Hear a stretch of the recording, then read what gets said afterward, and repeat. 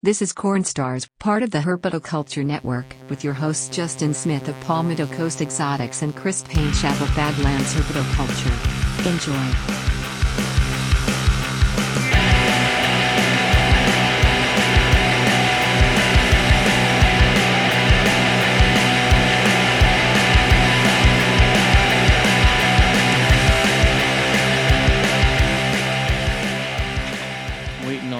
My caffeine and the nicotine and my medicine to kick in, so I can get back to zero. You know? Yeah, absolutely. That's been the day. It's just been crawling back to zero. It's all about fighting for that dopamine. You know what I mean? Oh, they've now changed it so that it doesn't say live at the top anymore. It says recording when we're recording. Interesting. Finally. Been waiting on that for a very long time. Yeah, because it's actually... It always says live, and I'm like telling people poignant, we're not doing it live. It just says live, but it's fixed now, so it's all good. What if it says something different if you actually go live? Probably, I'd imagine. Interesting. But then will you always be wondering if it's recording? It's always recording. Ah, okay. Even if it's live, it's recorded because I can download it after the fact. Ah, so that's how I upload, like pull the audio after Snakes and Stogies and stuff. But well, there you go. Here we are. It's episode 20 of CornStars. 20 plus hours of listening to Chris and I ramble. Longer than that, actually. It's been like a full 24 hours straight of listening to Chris ramble. But here we are. This episode is brought to you by blackboxcages.com. Check them out, Facebook, Instagram. Use the code THN to check out on Blackbox's website when you go to check out. And get yourself a little bit of a discount on any rack or cage that you end up ordering. Really good products. I think Chris is going to be getting him some soon. I am. Been doing some measuring in the room, kind of trying to decide what we have space for, and I think we're going to be getting a rack and possibly a cage. I haven't really decided. I'm also working on possibly bringing in a 6-pack of ARS FB20s or FB90s. Sorry, FB90s. I think maybe. We'll see. We're definitely making some changes over the next probably 2 weeks. So that's exciting. What rack are you going to go with as far as the black box stuff goes? The perfect one for me is going to be the XT20, the one with 15s, 35s, yeah, V35Ss. Yep. So for me, that's going to be, and I'm get that dual zone, baby. You know what I mean? Get that dual zone. So I'm going to do leopard gecko hatchlings on the bottom because I can hit them at 90. And then at the top, I'm not even going to turn the heat on. Mm-hmm. And I'll probably put female Leonis and stuff above that so that they'll kind of hit that like 80 to 82 degrees probably. Yeah. With no heat on them and vibe it out. So pretty. I'm actually extremely excited to get some of their products in. My whole room is sea serpents, and I do stand by their product too. But I'm excited for somebody that's been supporting the show and been such a powerful movement in this hobby with such quality products to be able to get my hands on them and really enjoy them. Yeah, you won't be disappointed by it, man. That because that's what I've got a good chunk of the collection in right now as far as younger stuff. Is I've got an XR16, an XR20, which is basically the same rack. There's just two levels separate on the 20. So it's great. I think it's the fact that you can use 3 different size tubs and sort of upgrade as you go without having to buy an entirely new rack is a pretty big deal. Yeah, I feel like that kind of gets overlooked a lot. That's instead of having to buy an entirely new rack as your snakes grow out of that one, you just up the tubs until they're to the point to where they do need to be moved into a V70 or something similar. So but if you're not into racks and you want cages, they've got plenty of options there. You won't be the options either. So much stuff. It's crazy. Having their cages as well, fully stand by them as just as much as the racks. You won't be disappointed with them. They look good. They hold temperatures and everything perfectly. They're zero issues. So that Bio-G is probably one of my favorite size cages because it's been extremely versatile in terms of what I can keep in them, and the size is just right, where it's not too big for smaller stuff. It's not too small for, small adult, sub-adult stuff. Like I have some, one of the adult rhinos is in one right now, and he does great in it. And then the Persimmon is in the model that's basically two of those put together, which is the XA Bio 3. And it looks snazzy. It looks good. So yeah. But that's when the Bio G is 18 by 1824. Yes, I think it is. Yeah, I believe so. Good No, size. it's got to be bigger than that. I think it may be bigger than that. That It might is be the bigger than 24, that. 24, 24. No. Off the top of my head, Anyways, we'll have to look it up. It's like a 24, 18, 24 or something along those lines. That's right. Yeah. But it's an awesome size. Yeah, it's great. They stack nicely. They look good. And then I got it has the deeper front so that you can have, bioactive, you have substrate layers and all that stuff, which I don't. I just like having that bigger barrier to give the animals a little bit more of a hiding area, a little more of a visual barrier from everything going on outside. So once you get a rack or you get a cage and then you need something to put in it, you need to head over to silenthillreptiles.com and you need to see all of the corns that JT did not intend to produce this year, but managed to make happen. So I laugh every time. Yeah, dude killed it on his ear off. He's got some awesome stuff. I've got some of it. I know Chris has some of it. Every animal I've got from him was rock solid. Has been completely issue free.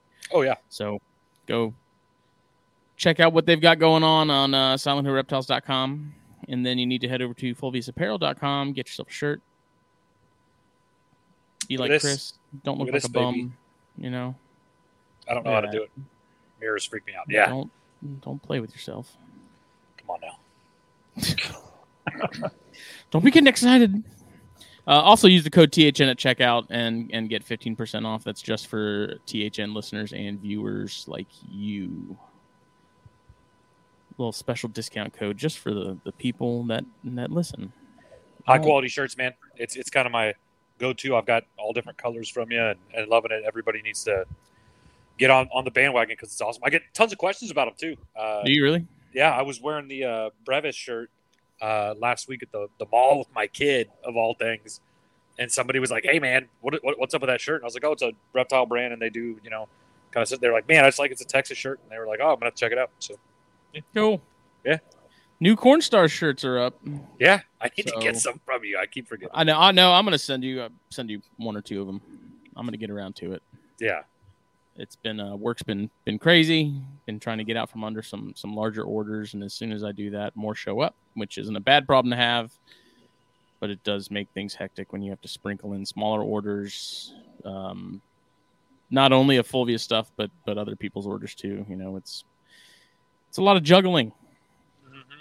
But if you go to fulviusapparel.com, new CornStar shirts are up there. It's a kind of weird because I went one route. Like I was originally going to go one route with that design, and then as I was working on it, it just kind of completely went different directions, and I'm happy with it. I think it's pretty cool. So, dude, it's an awesome shirt. I've got a couple friends that I know are going to want to get some too. It's just a fun design. Another good one. Yeah. And I tried to get our overlay here with the new text and stuff, but I didn't think about the fact that it's not showing the background, so you can't see the CornStars. I mean, you can if I take my very pale hand and arm right there. That was like me struggling when you sent me the logo. I was like, I do not understand how this works. What's a computer? What is a computer? But other than that, get into updates real quick.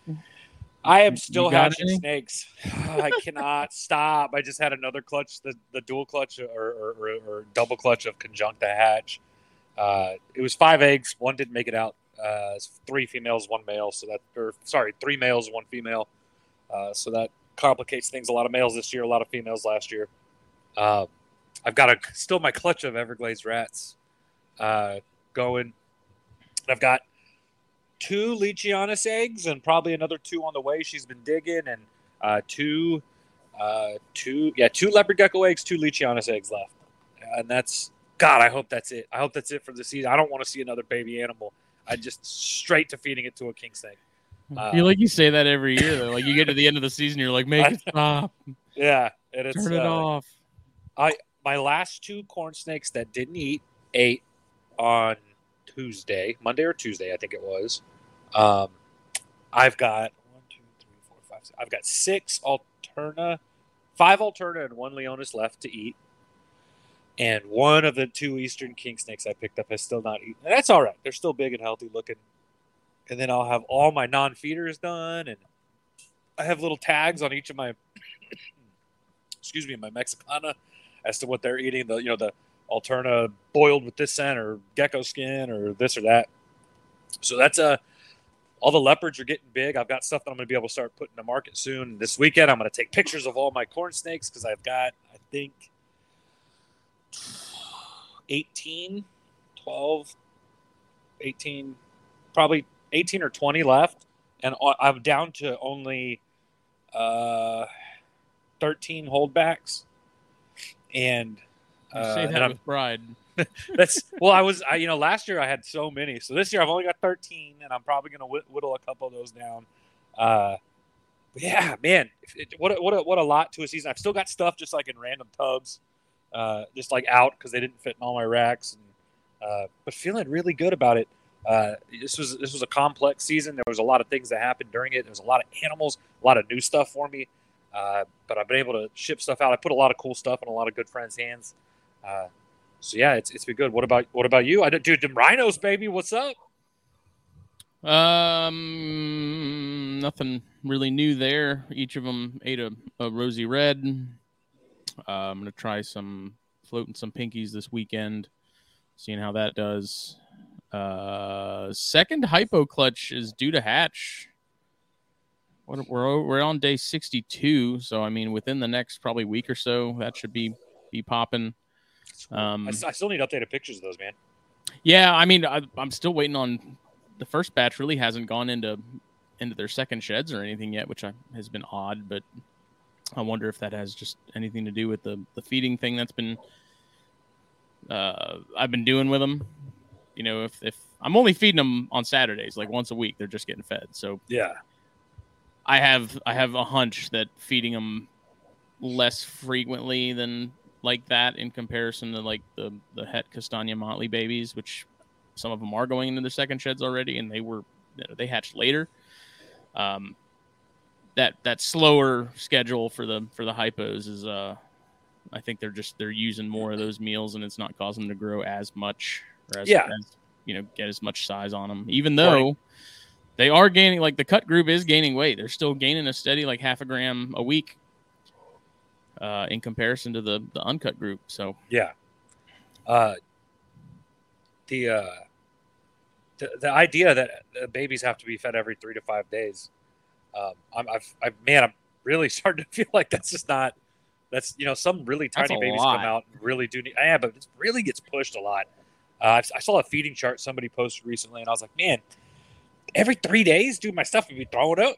I'm a avid person that cooler temperatures are better for these animals. You don't find them at 85 degrees. You just don't. And those 2 corns that just ate for the first time that hatched out, 8 weeks ago, somewhere around there, are beautiful, healthy snakes. They didn't look like they had dropped much weight at all. And I've got my super salmon snows that I hatched out were tiny. I'm talking tiny snakes, like a gram. The whole clutch was, for some reason. Wow. Big eggs, tiny babies. It's just how they came out. And some of those are on their second, possibly going into their third shed, and they're smaller than almost all my other clutches. So it's an interesting thing to kind of look at. Oh, another update for me is I'm going to be wrapping up my social media break. I went on a 1-month social media break after Daytona to just kind of cleanse my palate a little bit. There's a lot of noise out there, a lot of shapoopies, and just didn't necessarily need to continuously see that, and chose all on my own to kind of just step away. And it's really cleared my head. I've been reading a lot more. let me focus on the stuff that I'm doing with my reptiles and focus on my family. And it'll be good. Doing that, I try to do that once a year. I always find a kind of specific point of time to do it and go for about a month to 6 weeks. And it's kind of funny. I come back and I don't really see myself on social media that much for the first couple months. And then, it kind of deleteriously grows and grows and grows. And now I'm posting and checking. And so I'm still trying to post on the weekends and stuff, but it's been nice. It's been interesting. If anybody's messaged me, I've tried to message everybody back, but it's been cool. It's been a clean time on my brain. Kind of get my dopamine and serotonin little chunks from other places. And it's been a nice reminder that really doesn't always necessarily matter what other people are doing. I mean, me and you still text. Me and Jake still text. Me and some of the other guys still chat. So, still here for all of our friends. Still, everybody loves everybody. Nothing like that. So, it's good.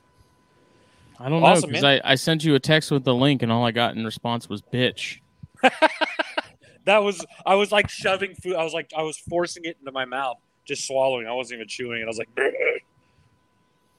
So that's what that came from. See, now you can see it when I adjust it, but I don't know. Either way, yeah. So, second clutch is due to hatch. I got some more Bairds, 2 more Bairds. That 4-egg clutch, 2 of those eggs are definitely tanking. So there's 2 eggs that are good there. Those will hatch soon within the next 2 or 3 weeks. And then we're getting down to the wire on that Jansenii egg. I think today is day 135. So on paper, we've got about 10 days left. Ooh. But it could hatch anytime between now and then still. We'll see. So it's tough, man. That's nerve-wracking. But I've gone 134 days on a lychee before. Mm-hmm. One of my first ones. Temps are a little warmer now just because more stuff in the room. But yeah, it takes a while, man. It's scary. It goes by quick though if you just ignore it and don't think about it. I don't ignore or not think about that. It was May that thing was laid. It's like the very beginning of May, like the 2nd of May, awesome, when she dropped that clutch. It's gonna be so cool. And I remember when she dropped it, I was like, man, this is gonna take forever. It's gonna be the longest, 4 months, 3 months, whatever of my life. 4 months. Yeah. But now we're here, and it's like, okay, of course it's the last week that's going to drag the most, but oh yeah. Other than that, because now you're going to check it when you wake up. You're going to check it before. Oh, I still do. I peek in on it because I've got I also quarantine everything from Daytona that's in quarantine is in the closet, which is where my incubator is. So, yeah, I check on stuff in there regardless. But that Leonis from you is rocking and rolling. That thing's at least 4 meals deep at this point. Nice, just had a second shed. Growing like a weed. Everything I was telling Alan before we started, everything from Daytona now is just absolutely rocking and rolling. Everything's really hungry all the time, ready to grab. So doesn't matter if it's Leonis or Corns. So it's good. Yeah, you got all good stuff, man. I'm saying everything I got, eating, crunching, except for one little Eastern King, which is funny. I don't even think those things have had their first shed yet because they both shed like 2 weeks after I got them. And I was like, well, they haven't ever eaten. So I knew it going into it, right? Like it wasn't, Howie Sherman sold them to me. He was like, hey, these things haven't eaten. Try this, this, and this. I tried all that, but like I said, one of them's going. So the other one, it might put some tail. I mean, I'm going to start tailing Alterna probably in 2 weeks. So those with the Leonis, and I was thinking about this because I don't remember what I was listening to. I was listening to something else, or I just got to thinking about it. But with the Leonis, have you done any scenting with Scoloporus? No. The main scents that I use with them are Brevis. So with Leonis, it's like frozen thawed, right? And I always, every clutch, I get 1 or 2 will take a frozen thawed, usually, right? And then the next step is boiling. Boiling, I'll usually get 1 or 2 more, sometimes more. I think last year I got most of them on boiled right away. Then I go washed and brained because it's just an easy one, right? Mm-hmm. And then I'll go washed, boiled, and then rub it into my my Brevis juice. I have a couple tinctures of Brevis, and then usually it'll go wash not boiled brevis, rub it in there. Usually by then I've got all the Leonis. That's it, right? Yeah. Also, gecko juice from the frozen gecko juice. I forget the name of the brand. Reptilinks. Yeah. That stuff has worked for me before. You wash the pink, put a little bit on that. I have it. I've got that. I've got the anole juice. I got the frog juice. I got tuna. I got brevis. I got scalopris. I just wonder if the scalopris, because that worked so well with the Alterna for me. I wonder if it was a similar thing, because I think Phil and Harry both with the Leonis. Yeah. Neither of them have gotten them to take, and so the more I think about it, the more I wonder if scalopris would work as well as it did. Yeah, maybe. Well, the one I gave Phil was already eating. It had already had 2 meals boiled. No, then Phil just sucks if that's the case. I'll talk to him. I'll tell him to try boiled. Maybe he hasn't tried boiled. Harry's got everything eating. Harry might not have the one from me. The one from you is not. He said everything the only else, one not eating. He's got everything else rocking and rolling, which is awesome. Yeah, they do that too. Incredible. Dude, Leonis are like Alterna. When they start eating, they won't miss a meal if you're feeding them what they want. For some reason, Leonis will occasionally go on and off as babies. I've seen that. Scalopris is Alterna crack, dude. It's almost always, it works every time until it doesn't work, and then you're gonna go ground skink or dude. Some Alterna straight up don't eat, right? Like it doesn't matter. They're just not gonna do it. You got to brumate them, and then you hear these crazy stories. People are like, yeah, just go rub the pinky in dirt that's on the east side of your house. I was like, all right, I don't know, I'll try that. So. But when it's a blood moon, go outside and collect the pine needles from a loblolly pine. And dude, I'll never figure it out. I'll have a clutch, and I'll have one that'll eat a frozen thought out of the egg and eat frozen thought every single time. And then 5 will not eat for you gotta 2 months. wonder, man. So where's the disconnect? And it's so funny. Alterna guys are like I bought a male Juno Road this year that wasn't eating, and the guy that I bought it from breeds all kinds of Alterna, and he was like, hey, I think it's about to start eating. And I was like, why do Alterna guys it's about to go, and guess what? It's eaten frozen thoughts since the day I got it with no problems. I literally got it, gave it a frozen thought pinky, and it was like, oh, delicious, a pinky. Sweet. And it was a 2022 that had been brumated and never eaten. And I just gave it a pinky. Dude, they're so weird. I don't know.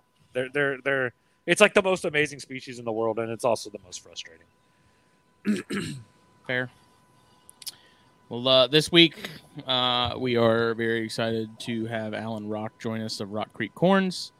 Been trying to make this happen for a while. We met Alan at Daytona, which was awesome. I picked up a castagna from him and a little zombie motley action, and managed to make an episode happen. So we're here. Yeah, and excited. Really glad to have you here, man. Thanks for having me on. Absolutely. I'm excited to talk some corns. Oh yeah, man. I need some corn talk. When we had started this podcast, Alan, your name had come up a few times, and then once we found out you were buddies with Alex Horvath, we heard a lot of good things. We were excited to bring you in and kind of start chatting with you about how you did things and where it all came from. So probably a good place to start with it. You want to maybe tell us, you don't have, you can give us long version, short version, but kind of where you came in with reptiles and how that path led you to corns. All right. Well, I guess it started when I was 5. I was down at a pet store in Pittsburgh, Pennsylvania, and assistant teacher or assistant professor came in from the biology department and said, "Hey, do you think your parents will let you have this baby boa?" And I got the instant no from my mom, and that was the catalyst that put the idea of owning snakes in my mind. I grew up in Western Pennsylvania, and before long, I was out catching garter snakes and eastern milks and just anything I could get my hands on. Started a colony of garter snakes underneath my front porch, which my mom loved in the summer. We had bush hedges, and you could go out on a midsummer day and see 15, 20, 30 2 and 3 foot long garter snakes. It was awesome. Moved on from that. and put myself through college breeding Burmese pythons. Nice. And I had some corns back in the day. That was a long time ago. The exciting morphs back then were Amels and Motleys, and I had some of those and bred those. Enjoyed them. Got away from reptiles for a while, and then my son in Boy Scouts started doing the reptile merit badge. Kind of got me back into it.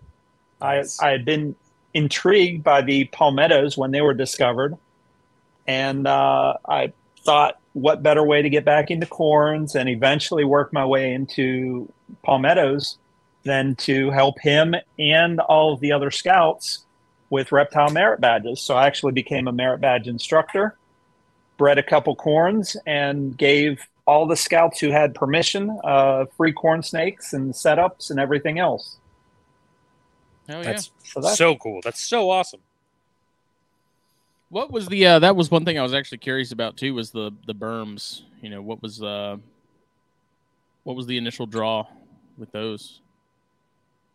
I like the bigger snakes, and I came across the berms. A couple of my friends had big berms, and they were breeding them, and one of them just gave me one of the babies, and that's why I went the berm route instead of the boa. My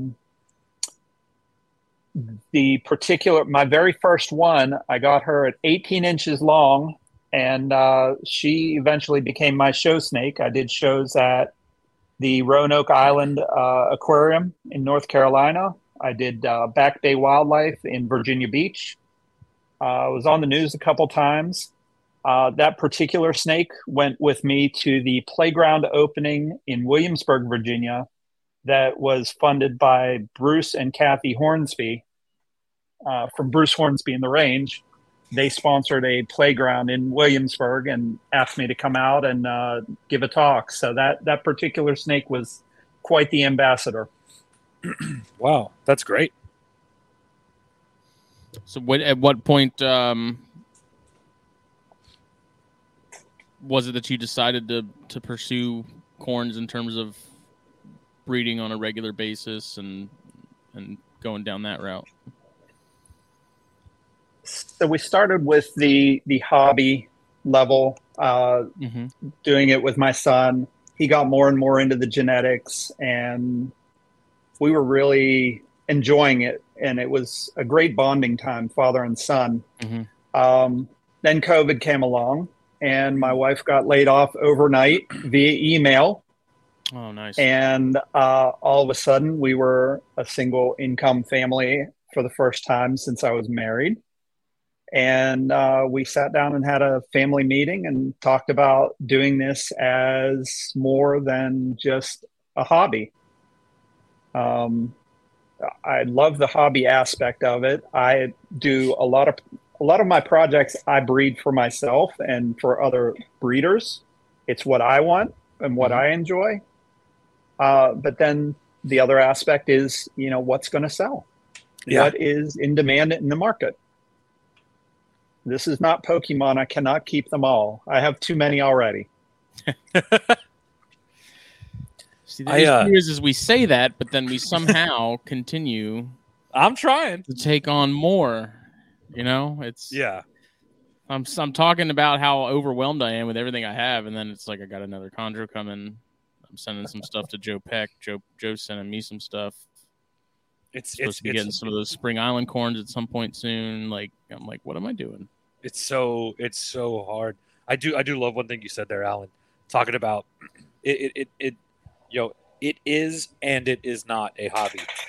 You talked about breeding things for yourself. I think you find the best, most successful in full-time breeders and in just people that go to shows a lot. You find the most success in people that breed for themselves first. If you're looking out for number one while you're doing this, your enjoyment is always escalating and always finding new ways to kind of show itself to you. Maybe I've got a project that I've worked on for 7 years, 8 years, and it comes to fruition. New things will spawn from that, and that's just hitting a nail on the head. You also got to make money. it's also an expensive hobby.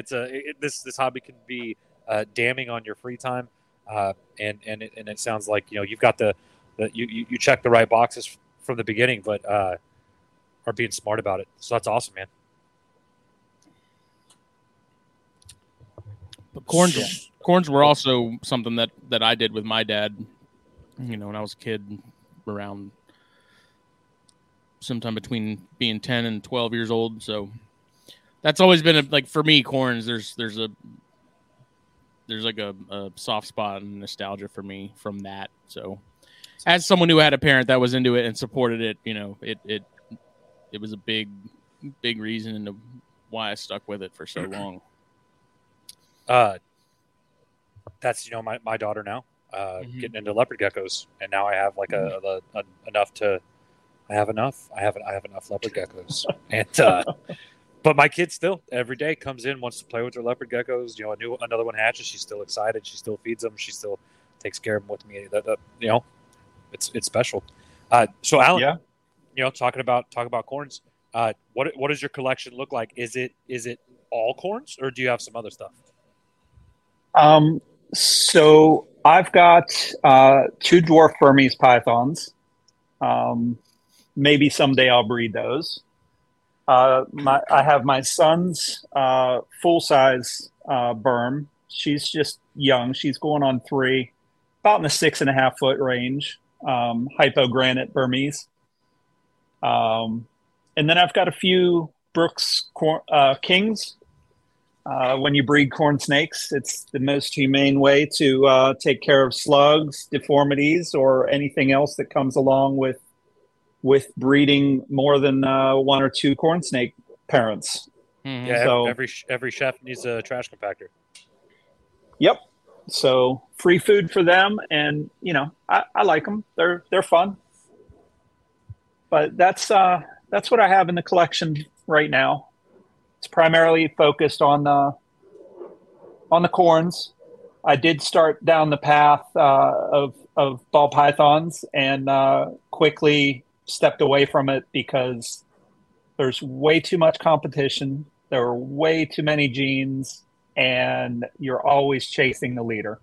Yeah. Mm-hmm. Whereas in my market, I try to stay on the kind of the crest of the wave, and I don't have to be the leader, but I want to be up there with the animals that I'm known for. For the first several years, I was the palmetto guy because in my market, I was the only person not just bringing palmettos, but breeding palmettos and bringing the offspring and having the adults there to show. There's still not much competition in my market, but the overall market for the palmettos has gone down a bit. Mm-hmm. But that's why I'm creating charcoal palmettos, blizzard palmettos.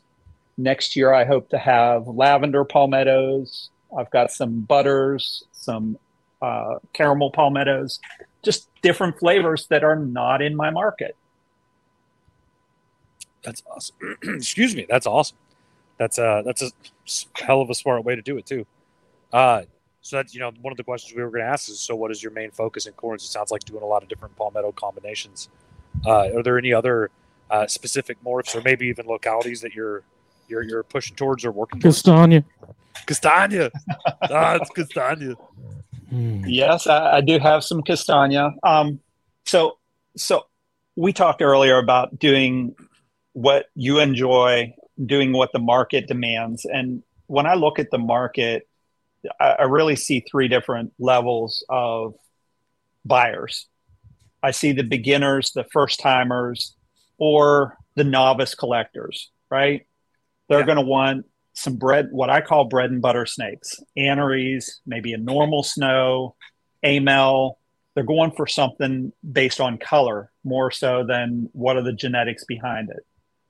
Then there's the mid-tier, the beginning breeders or the advanced collectors who are going to want something special like a honey blood red or an amel orchid or what else? Fire tessera mask. Something along those lines, or scaleless, or a classic palmetto. I don't sell many palmettos to first-time snake owners, but I do on occasion. Mm-hmm. And then there's the advanced breeders or the advanced collectors or the high-end collectors who want to have something new, like the scaleless clown combination, or the something very special in the locality, like Tony Dongara is working on the type 2 orange morph, which looks almost like a sun-kissed extreme reverse Okati without the red. It's all orange on white. You know, I'm working on microscalus. I want to see what can be done with microscalus and microscale in general to have the ability to display things on the scales, but still have the scaleless feel, or at least have something unique, small pearl-like scales instead of the normal scales. So I have projects in all three categories, and I really don't think I can shift away from that too much in order to stay competitive. Yeah, you're bringing something to the table for everybody, bringing something into the market for everybody. I think that's definitely wise, because it's kind of, in a way, it's similar to sort of stocks. You don't want to dump all your money into a single, put all your eggs into one basket, and just kind of hope that it ends up being the right one. If you have them kind of spread out a little bit, you have the ability and the freedom to sort of adjust as necessary. And if you need to pull a little harder in one direction or the other, you have the option to do that. So yeah, absolutely. Hey, Alan, I kind of want to take a quick step to the side, because I got to ask a question that's been asked me multiple times. Is microscalus allelic with scalus? Is there a relationship between the two? So here is my understanding of the way microscale, scaleless, and microscaleless work. A microscale animal bred to a scaleless, all the babies will be microscaleless. Okay. That is according to Y Forest in the UK. That's their findings. And that is my base understanding. Now, my microscalus male came from Don Soderberg, South Mountain Reptiles, and he stated that it was homozygous for both microscale and scaleless, and that if I bred it with scaleless, everything would be microscaleless. Okay. That is my understanding based on words directly from Don. I don't know more than those two sets of statements that I just gave you. Okay. And I'm not sure. Yeah, because if it works like Ultramel, which is Ultra and Amel, that have a het and het, essentially, you're getting one copy of one gene, one copy of the other gene. You're getting a visual representation. But then bred to an Amel would get you half and half. So if it works like that, you would get half scaleless, half microscaleless, I guess. But everything's different. Every gene works differently, and it could be multiple genes stacked on top of multiple genes. So that'll be. So you have not done that pairing yet? No, my male is just growing up. He'll be ready in the spring. I'm probably going to pair him with one scaled animal and one scaleless, and just start down the path of understanding. Yeah. In my mind, I have a little bit of a stumbling block that if an animal is homozygous for microscale and homozygous for scaleless at the same time, it's going to pass one gene of microscale and one of scaleless, which should yield a microscaleless animal. But I don't think that's the way it's going to work with the male that I have. So I've got to test it. I like to test things out. At worst case, I'll have some hets. That'll be about it. But I need to figure some things out on my own, and I can work with whatever comes out of it. Yeah. I'll be taking it down a future project lane. Is microscale simple recessive? Microscale is simple recessive. Okay. Yeah. I'm especially dumb when it comes to the scaleless stuff and things like that. But it's going to be really interesting because certain morphs and certain pattern morphs, when it gets put to scaleless, really change up, right? Also, lavender isn't I was necessarily going to say, visual. what does lavender do? So then now once you have a microscale or microscaleless in a lavender, what happens? Do you actually start seeing that, or does it continue with that same visual representation of not being able to see the lavender? You would think you would be able to see the lavender, but what does the microscale do? So that's going to be really interesting. Yep. Working that stuff out, finding out what it does. Absolutely. The scaled female that I'm targeting is an amel orchid, the proven female. That's going to be the pairing, and I'm chasing exactly what you just mentioned. Yeah. What's the lavender going to look like down the road? That's kind of awesome because that's like the first thing that pops in my mind. I'm like, well, this deletes it. What does this do? Right. So, remind me again. Orchid is sun-kissed and lavender. Lavender. Yes. Right, AML, sun-kissed, lavenders, three awesome genes. I mean, orchids are great. AML orchids are great. So that's anything with sun-kissed is going to be great. Sun-kissed is so good. Sun-kissed is so good. It is. There's no it hashtag no bad suncast. Also, the charcoal pewters. I'm sorry. The charcoal palmettos you had mentioned earlier. Have you hatched any of those? I did. I have two charcoals and 2 blizzards this year.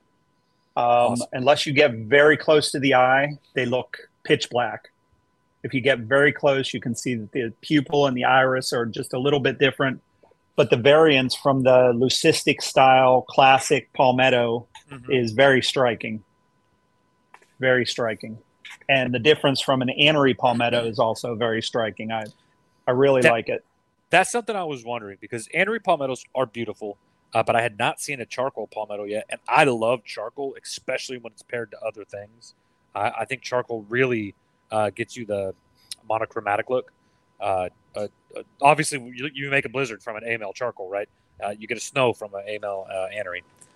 So that's pretty. I'll have to hit you up for some pictures of that because that's got to be a pretty cool. Man, I almost got some palmettos at Daytona, but I was on my hashtag no corn snakes. I feel like that was the show to do it, man. I know. Oh, dude, yeah. That'll probably lead to the next question that we're going to be talking about. But yeah, Daytona corn prices were very surprising.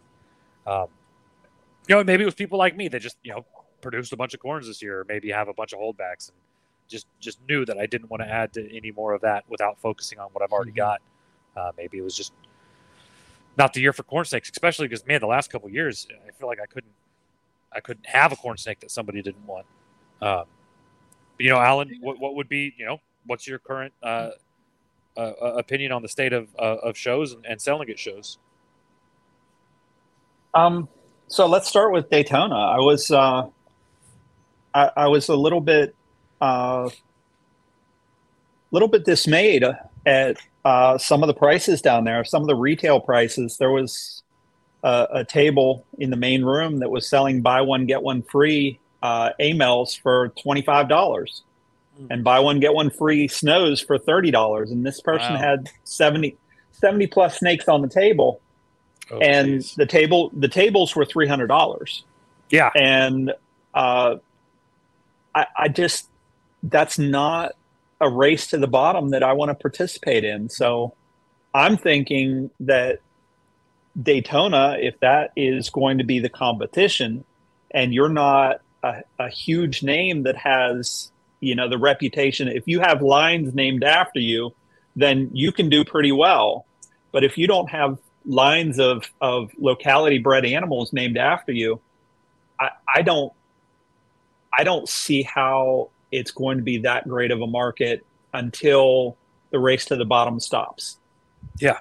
And now in my market, I'm well known. I have a reputation. Like I said, we started doing it as a business during COVID. So that's 3.5 years now. But the differentiating factor with me in my market is I'm bringing the high end genetics, I'm bringing the quality animals, and I stand behind them.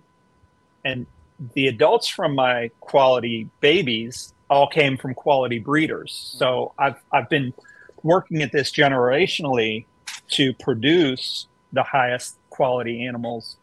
And I have a bit of a reputation up here. I'm not saying that the market is great right now. The overall economy is down. Discretionary spending on reptiles is down. And it's across the board. But I'm paying for my tables, I'm paying for my gas, and I'm making enough to enjoy the time with my son and to continue doing this. It's not a waste of time and money. We're having a good time, and the money's not the same as it was last year, but that's okay too. Do you think being in that second room, like if you had been in the main room, do you think it would have been different? I think last year it would have made a huge difference. I don't know that it would have made a difference this year. Yeah, last year for sure, because last year was a bit of a fiasco with all that. Yeah, last year was a lot different. Much smoother this year with that second room and stuff. But we had Kevin Barron on, who was vending just a couple tables up from you actually, and we were talking to him about it Thursday, and he was saying that him being in that sort of that back corner of that second room, he thinks that definitely had an effect on things. I mean, he sold some animals, but I think he was hoping to do better than he did. But that seems to be kind of the general consensus from just about everyone I talked to, was that it was good. It wasn't great. You know, it kind of was what it was. As a patron, I'm glad that I was able to go on Friday and see things without all the people, because my only day being Saturday, there are still things I didn't see, things I forgot, things I missed, tables that, my God, it's so many vendors, it's so many tables. I get a analysis paralysis, right? I just don't know which thing to go, which thing to look at, thing to buy, right? It's a lot. That's a big show, and Alan, you're right. You've got the big names, you've got the guys that are there, you've got the your Trumbauers and your Abbotts and stuff, and the Holy Trinity. Yeah, I couldn't imagine, going with, I don't produce any really high end corns, but going with some AML Motleys and being like, hey, these are $85, and then like you said, I saw some of those tables that were wholesaling corn snakes, right? Like what I consider wholesale, at least, are close enough. And I was pretty surprised by that. Yeah. But I will say, if I recall, you were one of like two tables that had anything Castagna related. So yeah, and I did go home. You did go home with Castagna.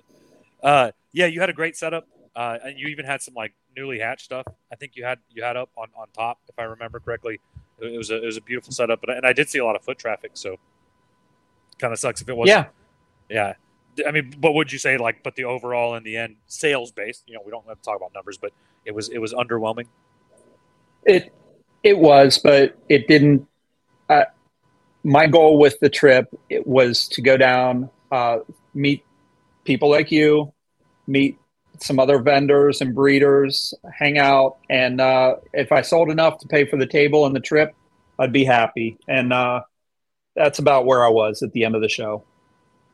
That checks the right boxes, right? Again, it's that same thing. Is you had fun, you got to bring your son with and enjoy it. And that's awesome. You had some like high pied blood reds, right? I did, yeah. Those are badass, man.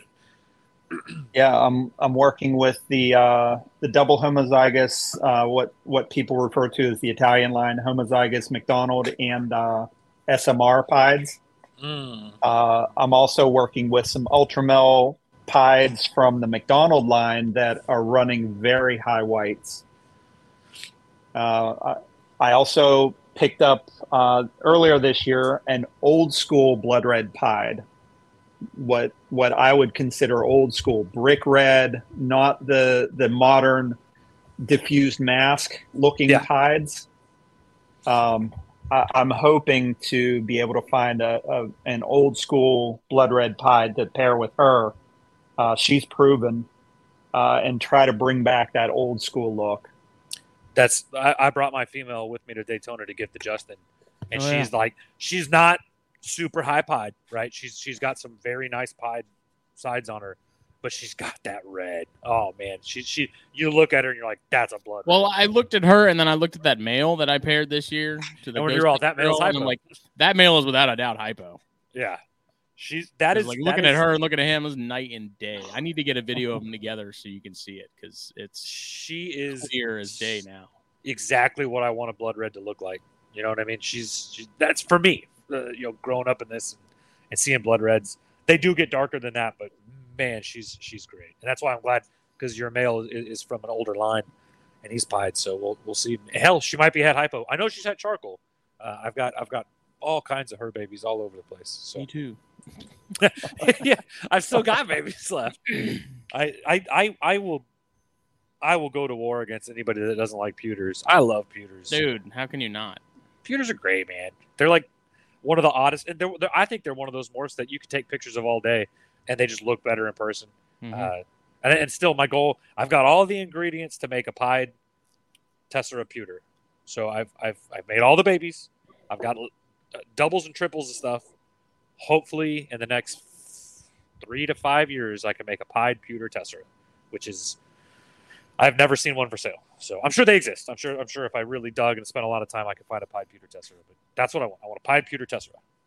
So, anyways, whatever that. Well, it's funny too because I got that coral ghost female from you too to bring down, and I remember you saying like I can't get pictures of her, but can't get a picture of her.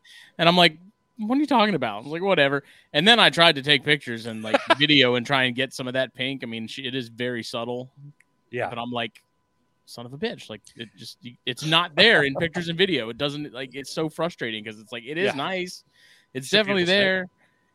The cool thing about it, her browns are really cool. Her browns are really saturated. It's a ghost red coat, red factor, ghost red factor, JMG old school coral ghost. And but it's the Aztecing on her, the pattern. And I didn't get any of that pattern the first time I bred her on any of the babies. I did prove her out het stripe. But she is supposed to be sun kissed also. Yeah. So she's got all kinds of good genes in her. Well, I really want to. That's exactly what I want to tie into the Castagna stuff is some coral ghosty red factory type stuff just to see kind of how that plays with the the muting and fading of how Castagnas look. Yeah.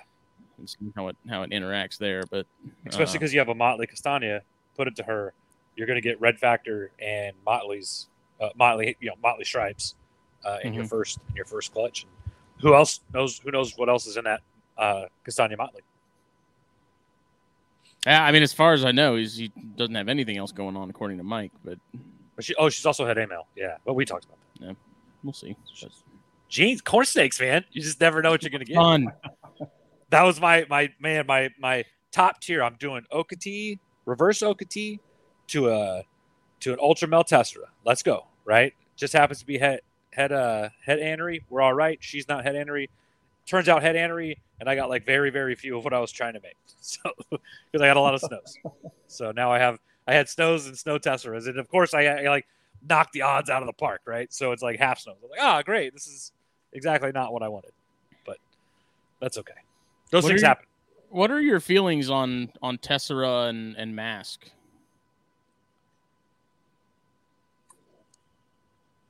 Is that for me? Yes, sir. Anybody? Yeah. Let's start with Mask. Mask can be pretty confusing to the general public, and even some breeders don't even disclose or don't even look for Mask. They just bypass it. I'm a huge fan of Super Mask. I produced this year some Super Mask sun-kissed honeys, and they look pretty special. That combination, the Super Mask, I like it.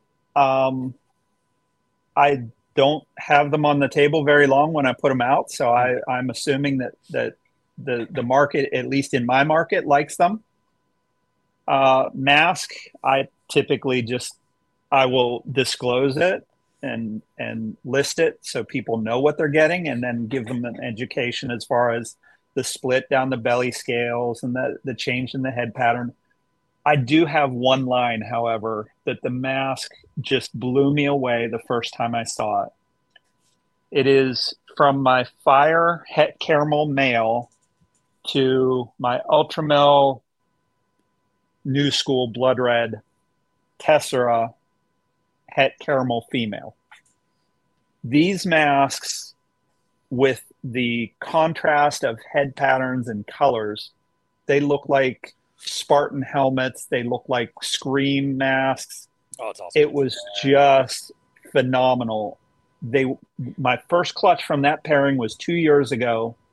It hatched out while I was on vacation. One of my friends was watching. He's like, hey, these are hatching. I was fully convinced I was coming home. I was going to wholesale the clutch just because I had gobs of babies. And I took one look at them and I said, these aren't going anywhere. And I held back quite a few. And Alex got a couple over time. A friend of mine, Matt Davis, from North Country Kings and Corns. A couple other guys got some from that pairing. And I think done well, mask can be spectacular. Well, we've talked about it a little bit, and I know it's Chris and I in previous episodes, and it's just tough because there's so much variation in terms of expression. Like, I know Chris has sent me some stuff where he's like, I think it's mask. Like, if you look at it and you're looking for it, you could say that it's there. If you're not and you're not noticing it, then maybe it's not. So it's one of those things where I know, just talking in the CornStars group chat, there's some guys that are like, I hate it because, say in the same vein as Tessera, where it's like once it's there, it kind of hijacks a lot of stuff. Tessera, you always know when it has it, but mask can be very hard to tell, especially with the other thing one of the things that gets me about mask, and this is I've talked with people about this. It's not always just head diffusing. You can have a perfectly stock standard head sometimes with some belly diffusing, right, and some side diffusing even, and sometimes you'll get a super mask that looks like a blood red or a diffused. Yeah, and it's these things. Yep. It's a spectrum almost. I sent Alan. I think you saw some of the caramel stuff that I sent to Alex. There was a shatter caramel diffused mask in there, and like it looked spectacular. That was absolutely. That was a really special thing. I'm so glad I set up like that whole clutch except for two snakes because I kept two mask honeys, and they're like so masked they look diffused. At first I thought they were diffused, but then I started noticing a couple of belly checkers as I kind of looked closer. But I said that whole clutch to him. I was like, I'm just excited for somebody to have these. That was one of those clutches that like I was either keeping everything or I was giving everything to one person. It was a fun clutch, so I get to do that again next year. Absolutely beautiful. Yep. Thank you. Yeah. Actually, next year I'll be doing it different. I have a mask Tessera honey from the same parents as my original male. So I have a new male I'm going to put in there. So I'll do that same female to a honey Tessera mask. And it's all the same genes. So I'll compound it one more and I'll throw Tessera in and we'll see what poops out. That female's so badass. So nice. Nice. Yeah, always super exciting. So you're talking about vending shows. You keep saying your demographic, your area. How many shows are you vending a year? I'm doing probably 25 to 30 shows a year. Wow. This is it's father-son time for me. So, we go out and we do shows. We do quite a few. For me, the payoff is time with family at the same time that I get to go out and educate people about not just corn snakes, but snakes. I get to see people that I'm happy to call friends now that I've met through the reptile world. Patrick from Susie Q Scaleless, JT from Silent Hill, Adrian from Adrian's Exotics, Tony Dungar you've had on here. Alex I met. Alex was I think he bought his first snake from me. And I met him two and a half years ago or so. We're good friends now. It has a lot of non-monetary benefits, just going out and doing the shows, preparing the night before with my son, labeling things, being there and vending at the shows. He enjoys it. I enjoy it. It's tough. He's 18 years old. A lot of 18-year-olds are, see you later, Dad. Yeah. Don't call me. I'll call you when I need money. But, he's fully involved and definitely loves spending time with me as well. So, I mean, that's something that a lot of people don't, they can't say. A very solid majority of people that are into this, they had parents that borderline tolerated it but weren't really in it, and to me, like, having a parent that was in it was like, I'm really lucky in the fact that my dad was into it and still is to a degree, but that's a pretty rare thing, and especially to be doing it on a regular basis together is also, that's awesome. That's great. Yeah, it's a good thing. Damn, any kind of a thing you can share with your son. I'm still close with my dad. He's 75 now, and any time we can get together to do I think our favorite thing to do now is sit around, drink beer, and make fun of each other. But yeah, that's just a good thing.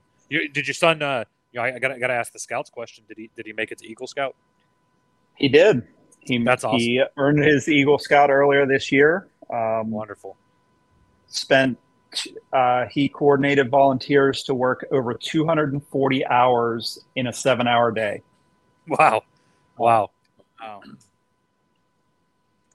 Yeah, I'm an Eagle Scout, and going through Scouts and doing my Eagle Scout project and the leadership training that was involved in that, still to this day, at almost 40 years old, is very prominent in my life. I think that's a great thing, and any young man that makes it through that is smart kid. You got to be a smart kid. So that's good. I never made it past Weeblo.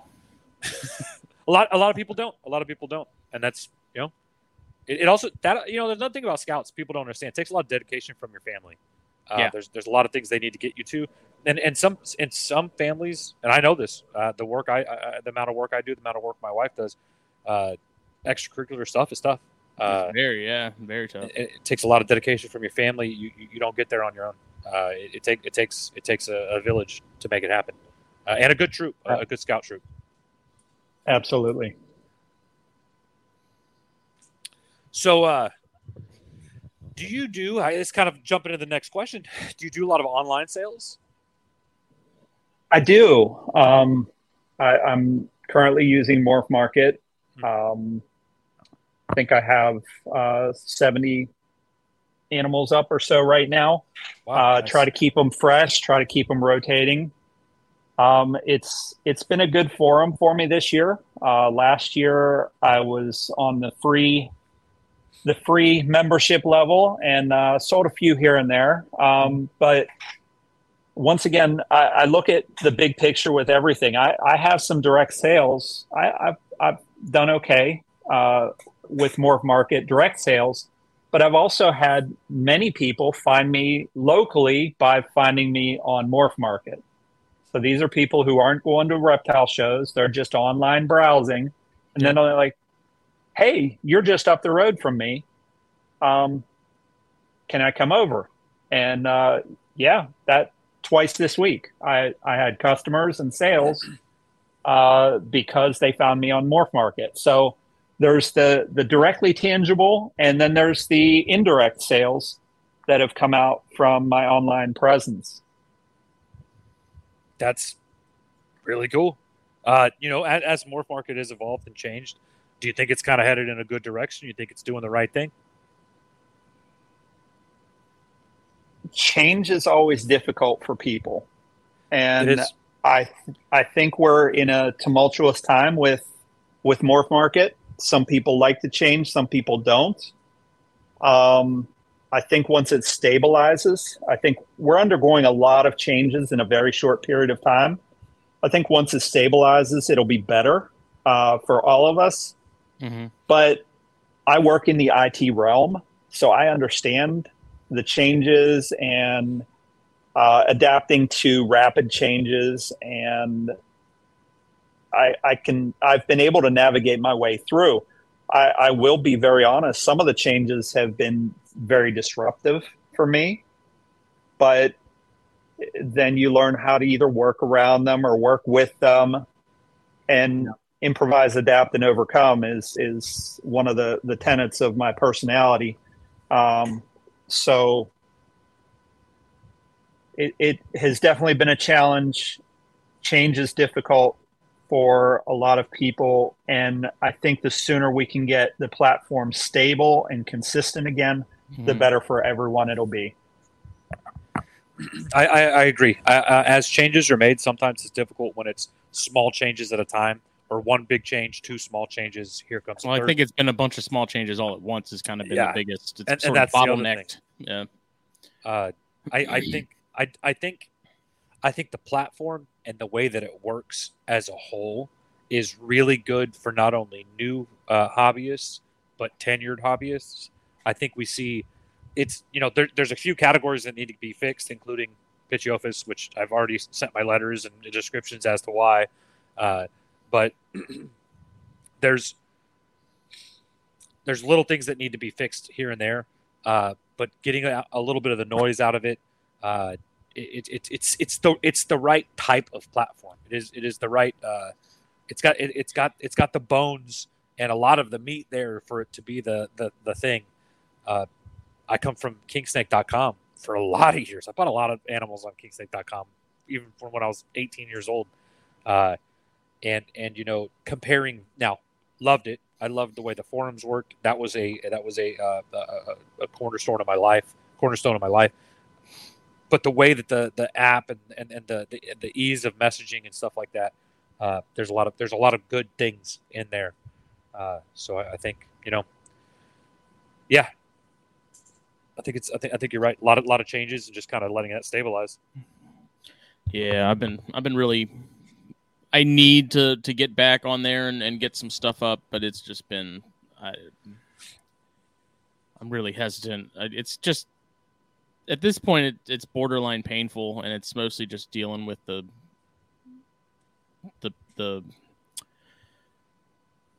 lack of follow through on a lot of people's part.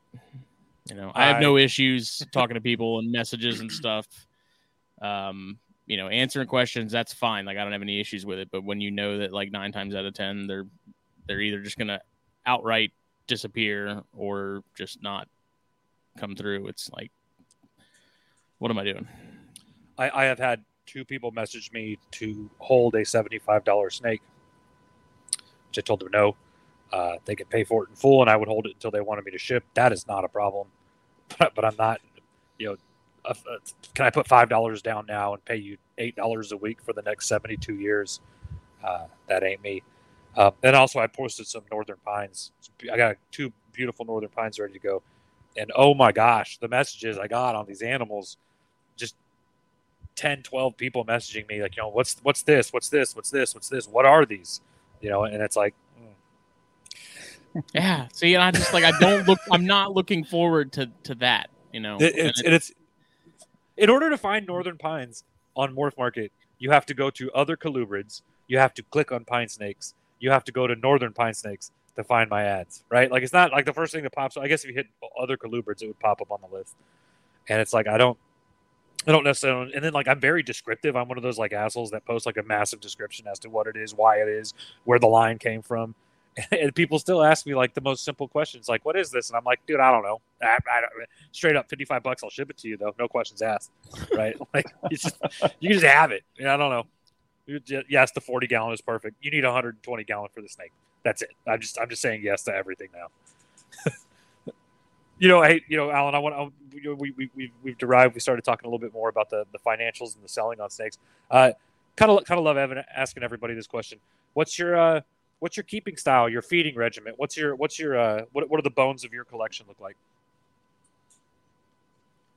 Juveniles and hatchlings is feeding weekly. Everything's on frozen thawed before it even thinks about leaving this room.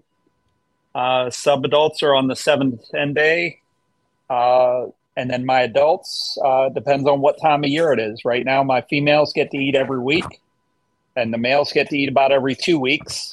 And that'll stop right around the end of October. I'll flush the systems and get them ready for brumation. Once they come out of brumation, I go small meal, regular size meal, and then the females will start double feed until they lay. And then we'll start that same process: small meal, single meal, double meal if I'm going to double clutch them. I have some that no matter what I do, they're going to double clutch, and I know which ones they are, so they get the double feed again. And then I have one that is extremely stubborn and triple clutches, but she does not get the double feed. I just let her lay the slugs, and they go straight into my king snakes. She hasn't had any problems pushing them out, so I just let her lay slugs the third time. But that's the overall regimen of feeding. Clear and concise. As far as keeping, do you do any naturalistic or anything, or you do pretty stock standard? Because I switched this into a business about 3.5 years ago, I'm on rack systems. When I move to the next house in the spring, I'll be a combination of racks and cages. Right now I'm on sea serpents racks. I actually have co-designed a hatchling rack with sea serpents, and that's co-branded.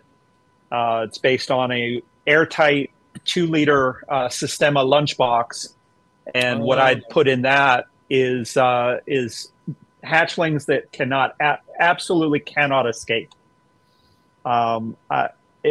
Murphy's Law says your nicest one is the one that escapes from the escape-proof hatchling rack, and I had that happen last year, and it put me in a really bad mood for a while. Oh yeah. So I worked on this design, and these are airtight lunch boxes with 3 1/8-inch holes on every side. And I've yet to find a corn snake that's going to get out of the 1/8 of an inch drill hole. So,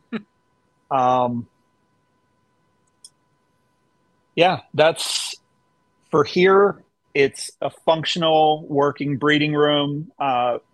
In the new home, I hope to have several display cages that I can rotate some of my nicer animals in and out of. I can use them for enrichment. Right now, I use my V70 rack for enrichment. I'll throw a couple girls and a couple boys in the different bins and just let them get a little bit of exercise for an hour or two so they don't get too stressed out. And then I'll put them back in their home and they'll go and rest. And I just, in the new place, I definitely am looking forward to having a little bit more room and having a few animals on display, because I do have a couple nice ones here. I think so. Yeah. That's so. With brumation, what kind of temps you hit? My target is 55, which is right in the mid range. That way, if I get a 5-degree spike either way, or even a 10-degree spike either way, I'm fine. Yeah. It's tough in Maryland because we often will have a temp spike in November.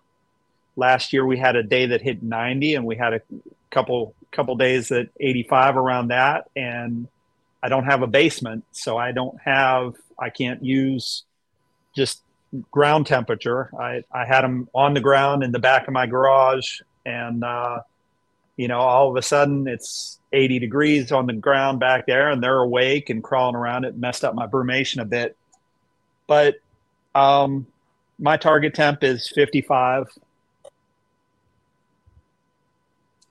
It's kind of perfect numbers. Yeah. Been trying to get a drink cooler with an electronic thermostat that I can then just put the animals in bins in the drink cooler and maintain. Doesn't matter if it's 90 outside or not. Yeah, that's with our ridiculous temperatures here in South Texas, we have to create hibernaculums, right? Like we have to make a room or an area that gets down to that temperature. It don't work outside. But so yeah, that's I've seen a lot of people use wine coolers because a lot of wine coolers go from 45 to 65. That's the temperatures they're already set at. So you would just set it at 55 and leave it.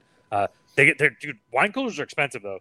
I know that Facebook Marketplace. you need a lot of them for the amount of snakes you got. They're not big and they're just pricey. My first couple years brewmating, that's actually what I used. I just didn't have a lot of snakes doing it, so I just plopped them in. It probably the best brewmation I've ever had at my house. Now a lot of my stuff leaves my house to brewmate, but my closet, a good old closet with a portable AC unit that gets down to 60 and the room stays about 50. So it's got to do something. So Alan, how many pairs do you normally shoot for? You said you've been doing this pretty heavily for 3 years. Is there a target number you want to do and not go over, or is it just as many as will go? I'm targeting 20 to 25 pairs next year. And then by the time I'm done with double clutches, I'll be at 30 to 35. And that's upper limits. This year, unfortunately, am finishing my numbers with clutch 78. Whoa. And I had new girls decide that not only were they going to be first time moms, but they were also going to double clutch. And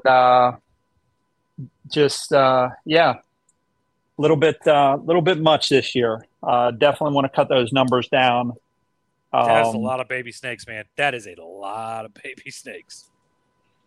That was too many baby snakes this year, but that's okay. I most of the project ones, most of the ones that I wanted to do hit. I had a couple that were a little disappointing, and then I had a couple females that I had purchased come in and 2 weeks later drop eggs unexpectedly. So wow.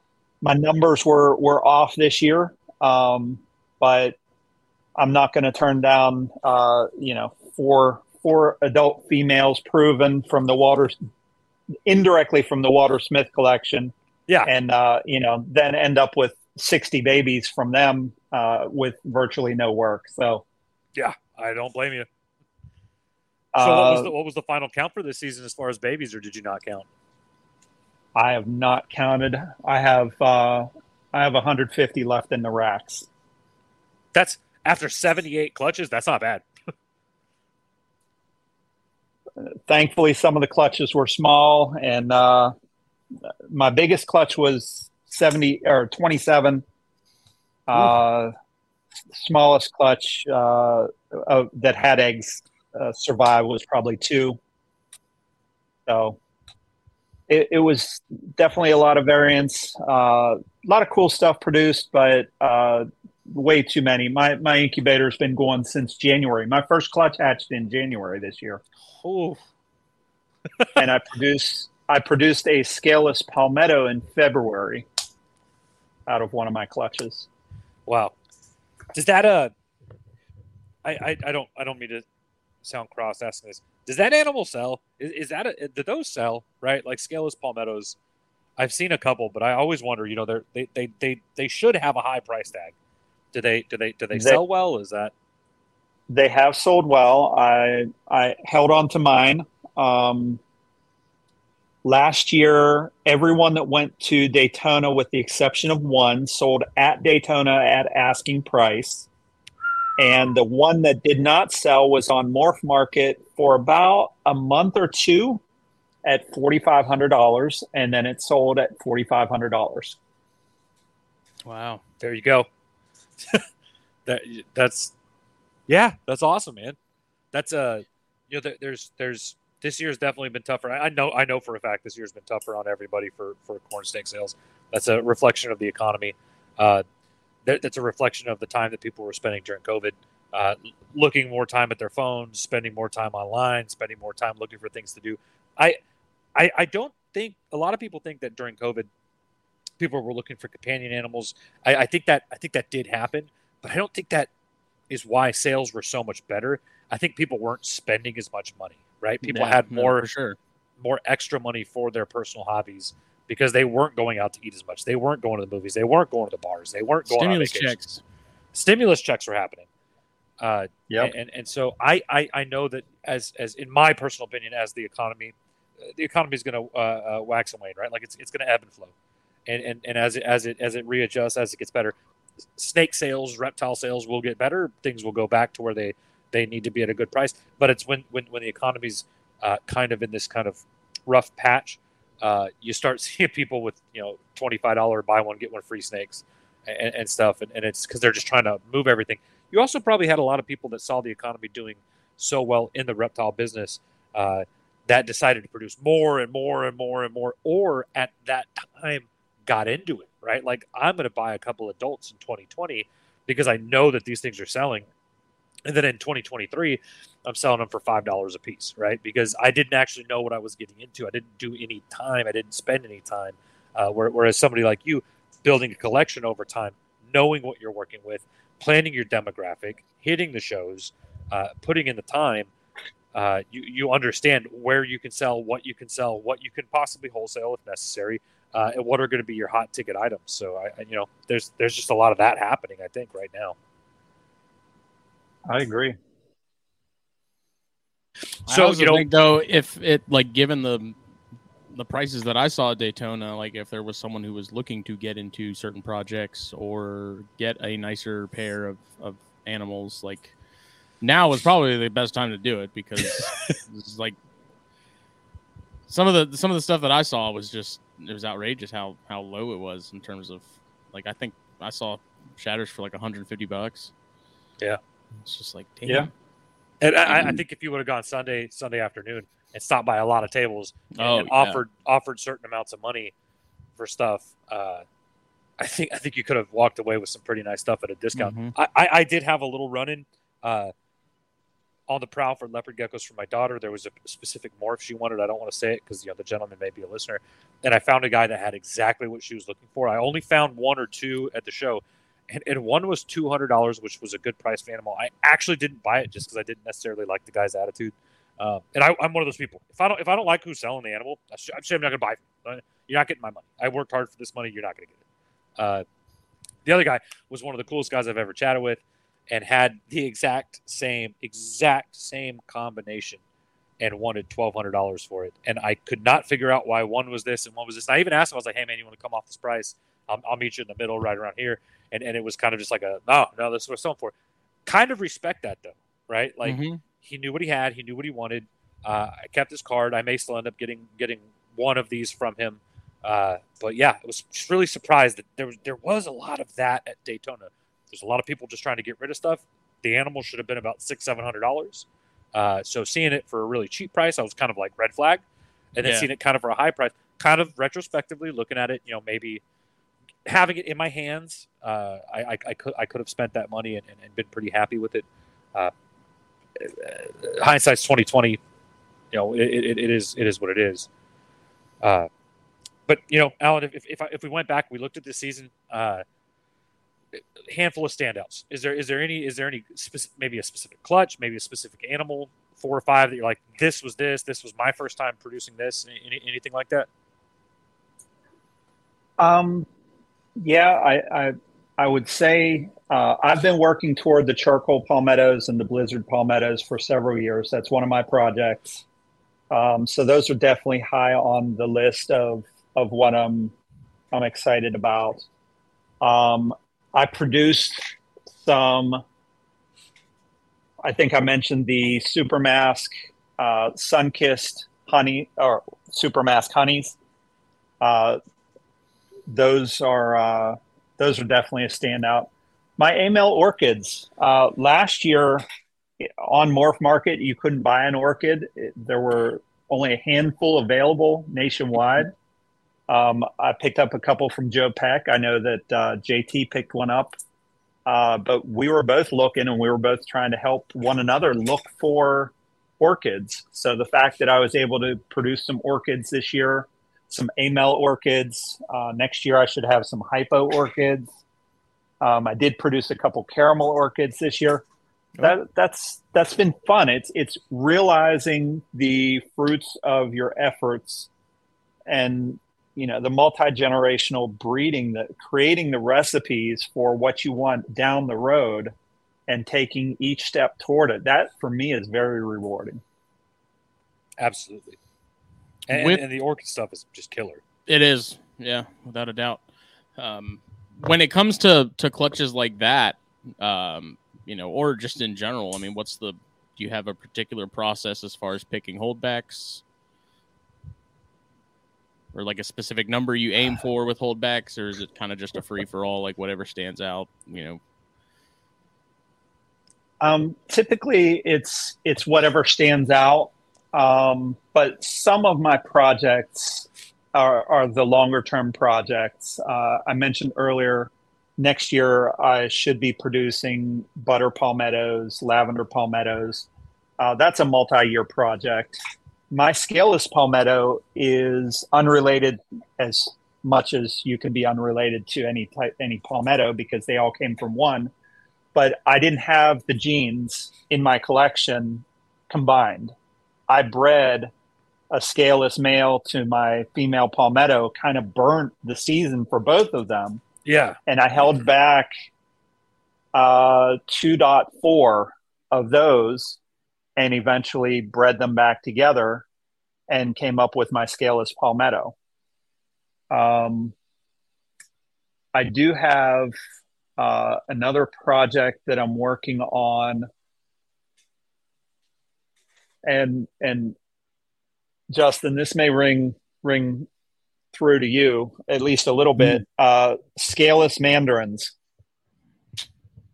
I embarked down that path this year. That's not my end goal project, but I held back 2.5 of those. And I actually have visual mandarins and visual castanhas in that 2.5. So I discovered in Patrick Smigaki's line from Suzy Q, I discovered castagna running through it. He didn't even know. It was just a chance pairing that I did going toward my project. And I came up with mandarins and castagnas, 100% het scaleless. So that's going to be cool. I guess my holdback strategy for my special projects is always multiples. I don't want to lose, 2 or 3 years of working toward that project. I'd rather just have 1 or 2 more mouths to feed. Right. A secondary strategy that I employ is I genetically bank. So if I hold back 2.5, maybe I'm going to grab 3.6 and I'm going to send 1.2 to one of my friends and 1.2 to another one.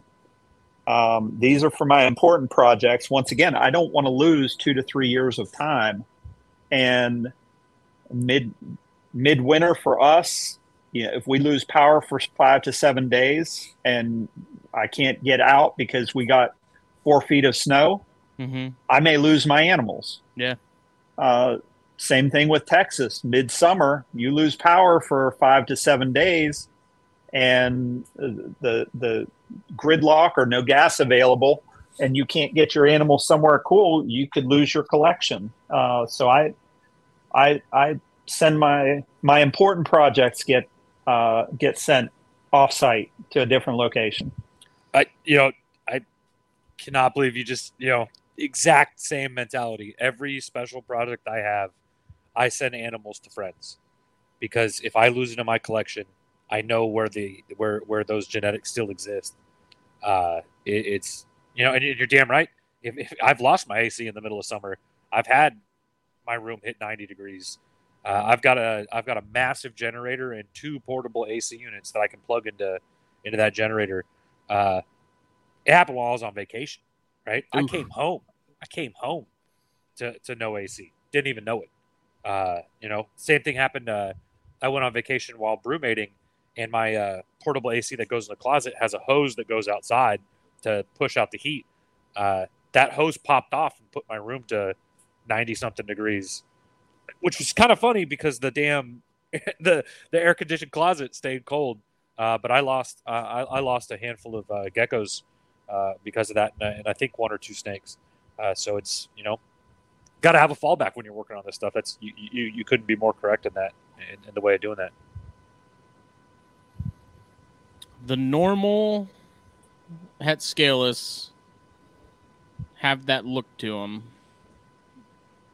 Do the Castagnas that are het scaleless, do they have like a similar sort of appearance, if that makes any sense? I don't notice that they look that much different from the Castagna non-het scaleless. No, I'm thinking of palmettos. I'm sorry, not scaleless. Yeah, palmettos have a visual head. Yeah. They just look like the markers on your Mandarin, as they should. Yep. I don't know of any markers that are showing through on either the Mandarin het scaleless or the Castagna het scaleless that I've held back. I can't think of any. There's no missing scales on the head. The head shape is the typical corn snake, whereas some of the het scaleless, you can see the slight difference kind of toward the scaleless look, but I don't see that. Do you ever kind of notice with the het scaleless stuff, the emery eye influence, that maybe heavier body or just deeper saturation in the melanin? Really, really not. So bred out, I guess, at this point. I think so. I see the natural variance in my non-scaleless clutches. I see some lighter animals, some darker animals. I see some bigger animals, some smaller animals. I'm really not noticing a difference between anything that I have that's het scaleless versus the non-het scaleless. Okay, interesting. Do you happen to work with any terrazzo? I do not. I'm partnering with Alex from Keystone on a boot keys project. Okay. I picked up the aberrant pattern.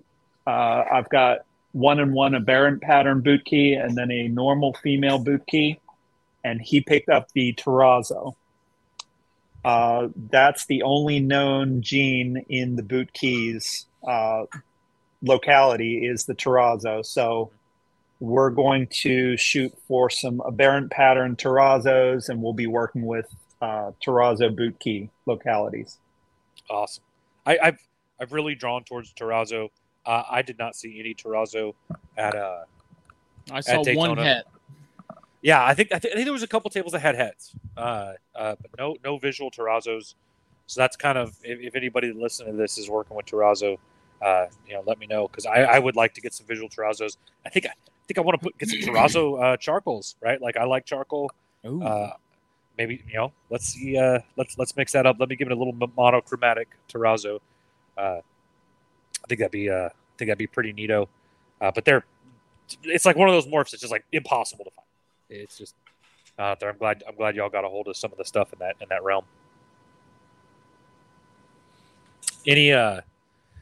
So one thing we wanted to ask is, as shifts happen, outside of financials, outside of prices, have you found popularity in any morphs now that were not popular, or were there any things that were strikingly popular that you see people just don't have as much interest in now with as many shows as you do? Wow. I think the normal palmettos are losing popularity. I think the scaleless is sliding down a little bit from where it was a couple years ago. I see things like lavender and orchid really kind of picking up, the interest picking up. Locality seems to be picking up, at least in my market. I was able to put some of my Abbott line locality and my Sherman line locality items or animals up on the table this year, and they did quite well. I made, for the first time this year, sun-kissed red zeppelins, which are Sherman line Okatee Hunt Club amels with sun-kissed on top of those, and I couldn't keep them on the table. Phoenix corns. I think he calls them Phoenix corns, right? I've heard Phoenix described as hypo sun-kissed red zeppelins, and also just the sun-kissed red zeppelin. So I haven't used that term because I don't know that I don't want to be the one to define it definitively. But those are the three genes that have been discovered in the Okatee Hunt Club lines: is the sun-kissed, the hypo, and the amel. So I don't want to be the one to define that, but the locality, I see a lot more interest in locality. The boot keys, some of the various island localities seem to be gaining popularity, at least in my market. I have people asking for it and really appreciating them. That's awesome. Yeah, I have a little section of locality corns, and I know obviously Justin has his Ladies Island stuff, and so we're both. I'm excited about it, but I'm also excited that we're putting morphs to those to get different phenotypes in the end. Though it may be a planned and like pretty clear phenotype that you're going to get, you're still going to get different looks. Absolutely. At what point did you get into Castagna, and why is it your favorite? I had an idea this question might come around. I really love the look of the mandarins. It's a throwback to my childhood, actually. When the ice cream man came around, it was time for that orange cream push pop. Mm-hmm. And the mandarins just have that nice creamy orange color. And that really drew me to the mandarin. And then as I got beyond the hobby level and doing it as a business, I started to look at just the color combinations and the different, like the hypo castañas, and just playing with the color. And that's, once again, that's what's fun for me, is trying something out. And if it works, great. And if it doesn't, I know I've learned and I understand from it. It's a fun gene to work with.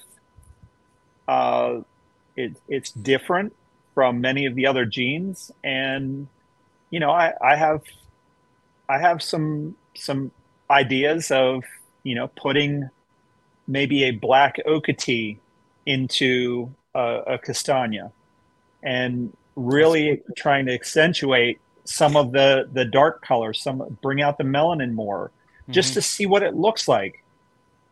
I have seen a Mandarin Okatee from Lee Abbott, and it was spectacular.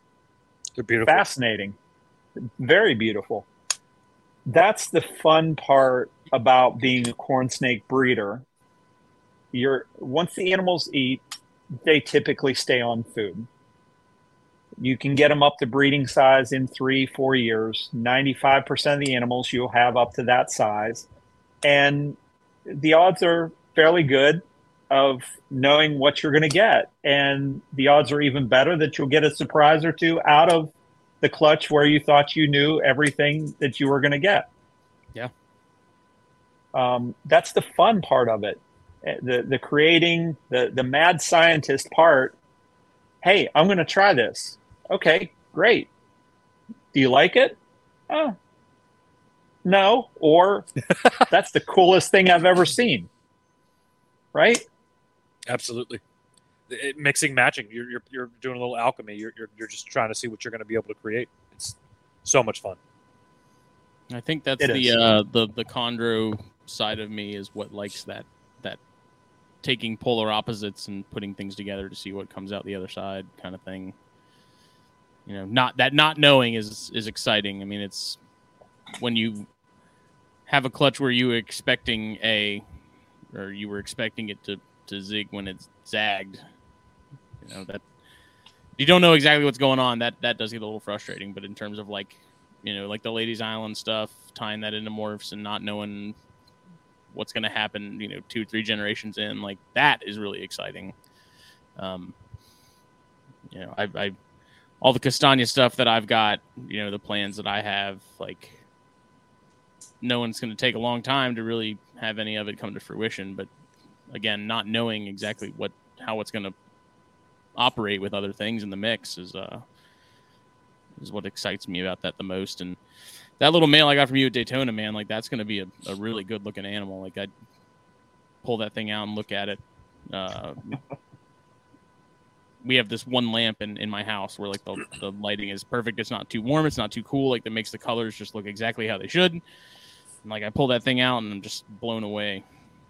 I was playing with some of the ones I got from Westmoreland the other night too. And I was like, God, these things there's even with those 5 animals that I got from him, the variation in those, because they're all clutch mates, if I'm not mistaken. Like I have some that have like way more saturation. I have some that look almost like ghosts. Just seeing like even on that level, plugging things in, and that mandarin that I got from you is about to shed, and that animal's every time that thing sheds, it just gets better and better and better. Yep. Is anybody doing sun-kissed mandarins? I don't think I've seen one. I've not seen one yet. I'm sure it exists. I'm sure it does too. Yeah, it's not to think that it hasn't been made. I've just never seen it. I wonder. That's got to be good, right?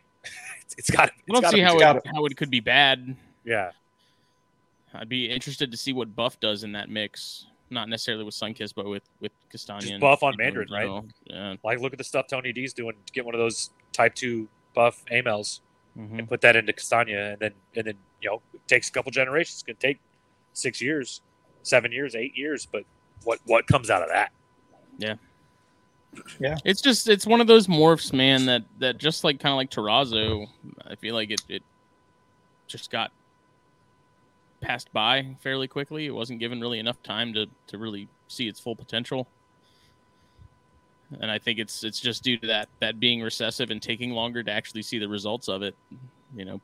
That's why all the incomplete dominant stuff I think is so much more attractive, is because you get those results right away. Also, it's very subtle, and hatchlings are kind of. You put a whole bunch of hatchling Castagnas on your table, they're not always going to be the first thing somebody's going to grab, because they're not that striking. Kind of like caramel, right? Like caramels, of course, you can show somebody an adult and be like, "Bam, it's a yellow snake," right? But caramel hatchlings are kind of not always that striking. They're kind of not nearly as beautiful. You got to go through that ontogenic change and see what you get. Castagna's very much that, very very much that. Yep. But even then, though, I mean, even after like first or second sheds with those, like that color starts to pop and that blushing comes in, and it's just like it's a completely different animal, overnight. And I don't know. I mean, I feel bad because I talk about it so much, but at the same time, like I freaking love that morph, and like just as is, it's just one of those things where it's like it just doesn't get old to me. Like I love looking at it. Same with honey. Anything, I'm still all about honey. But man, like I look at those Castagnas that I have, like the group I have, and it's just like every single one I love, for a different reason. Just can't get enough. Well, is there anything maybe next year, the year after, that you're just really excited to produce for the first time, Alan? So I mentioned earlier the scaleless clown. So wait, what is clown? I've not heard that terminology. So it's been claimed that it's zigzag or maybe Aztec or Zagtec on top of scaleless. but it's just a really cool looking scaleless. I'm actually working with Patrick. We're trying to trace and prove out, is it the same as zigzag? Is it allelic to zigzag? Is it at all related to zigzag? Oh, that's actually really cool looking. Yeah, which one do you have up? Do you have the AML? Yeah. So that is Harley. That is one of the first ones that Patrick produced. And they are really distinct and really cool. And there's a great variance in patterns and looks to them. Some of them look like they have a stripe down the side with some waves on the stripe. Others look like he has one named Gaboon. It looked like a Gaboon Viper with a diamond pattern when it was first born. Wow. They're just a very striking animal. And it's hard to say what it really is because when you remove the scales, it's not the pattern. The pattern doesn't transfer underneath the way it does on the scales. I have a scaleless that I swear it's got 5 different patterns on it. It looks like Tessera, looks like Motley, it looks like Mask, but it's probably none of those. So we are just taking it nice and slow. We have determined it appears to be recessive. All of the numbers are roughly 50% when visual to het is bred. And I'm just excited, and I have been excited this year, and the female reabsorbed twice. Dang. And I was excited last year, and the female reabsorbed twice.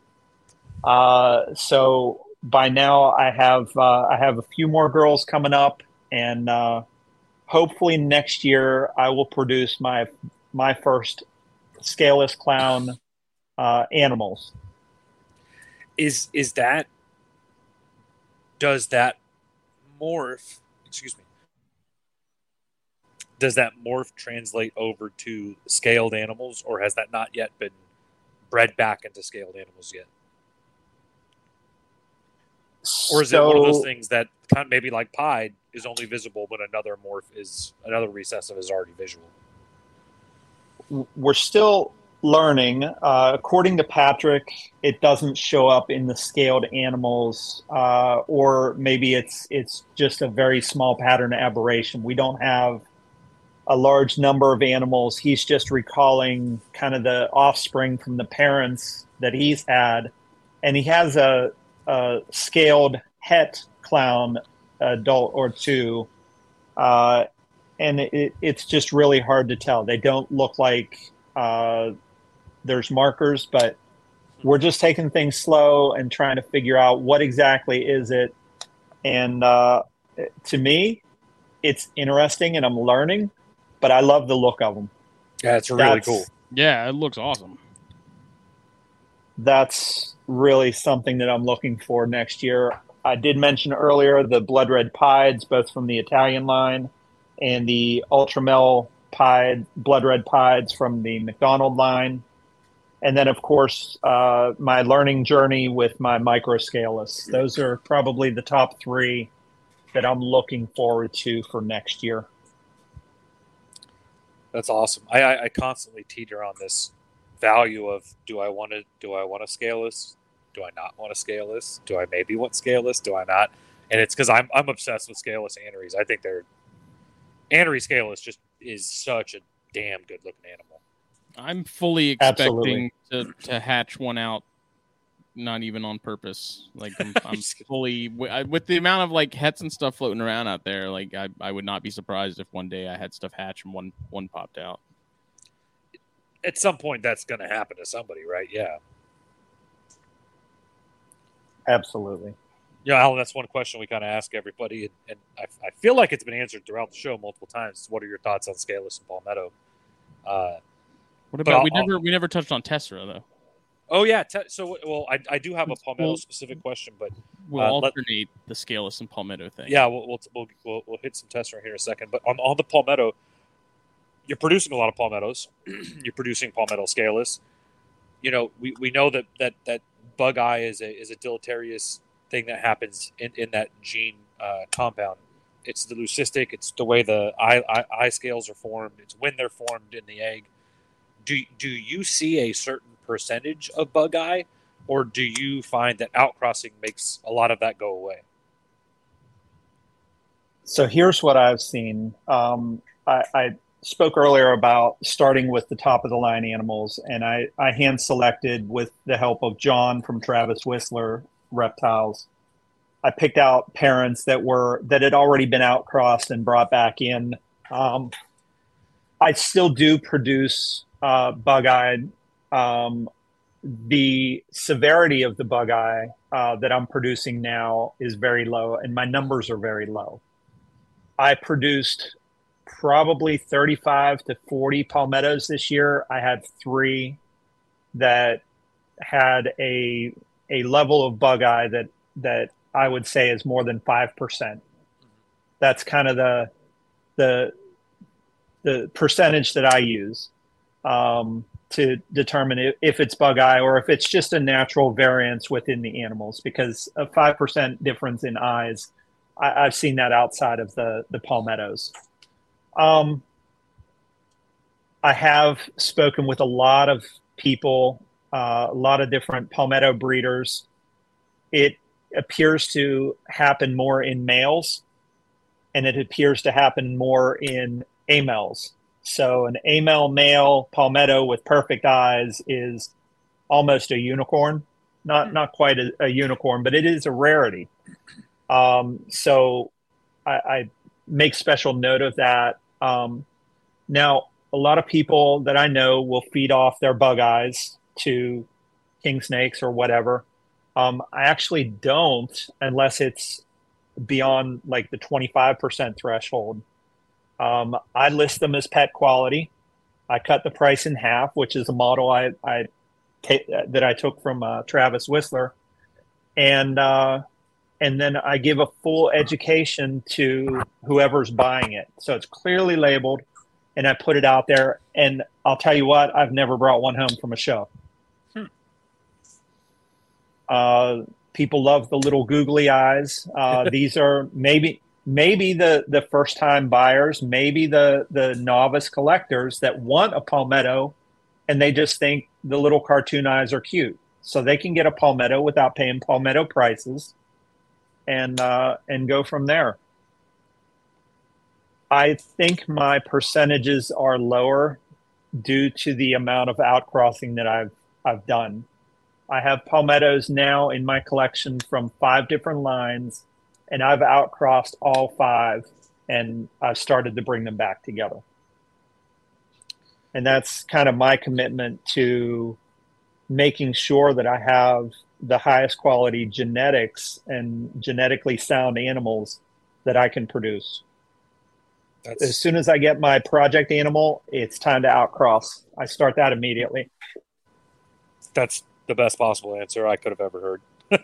That's awesome, man. Right? Like that's exactly, I mean, so many people just, that's not the answer they would have given. And that's great. So do you ever do palmetto to palmetto, but making sure it's different lines? I do. I've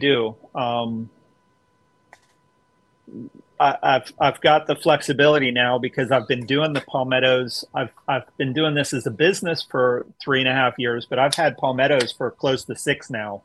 Nice. And absolutely, I have a male classic palmetto who is het blizzard anery, and he's a superstar.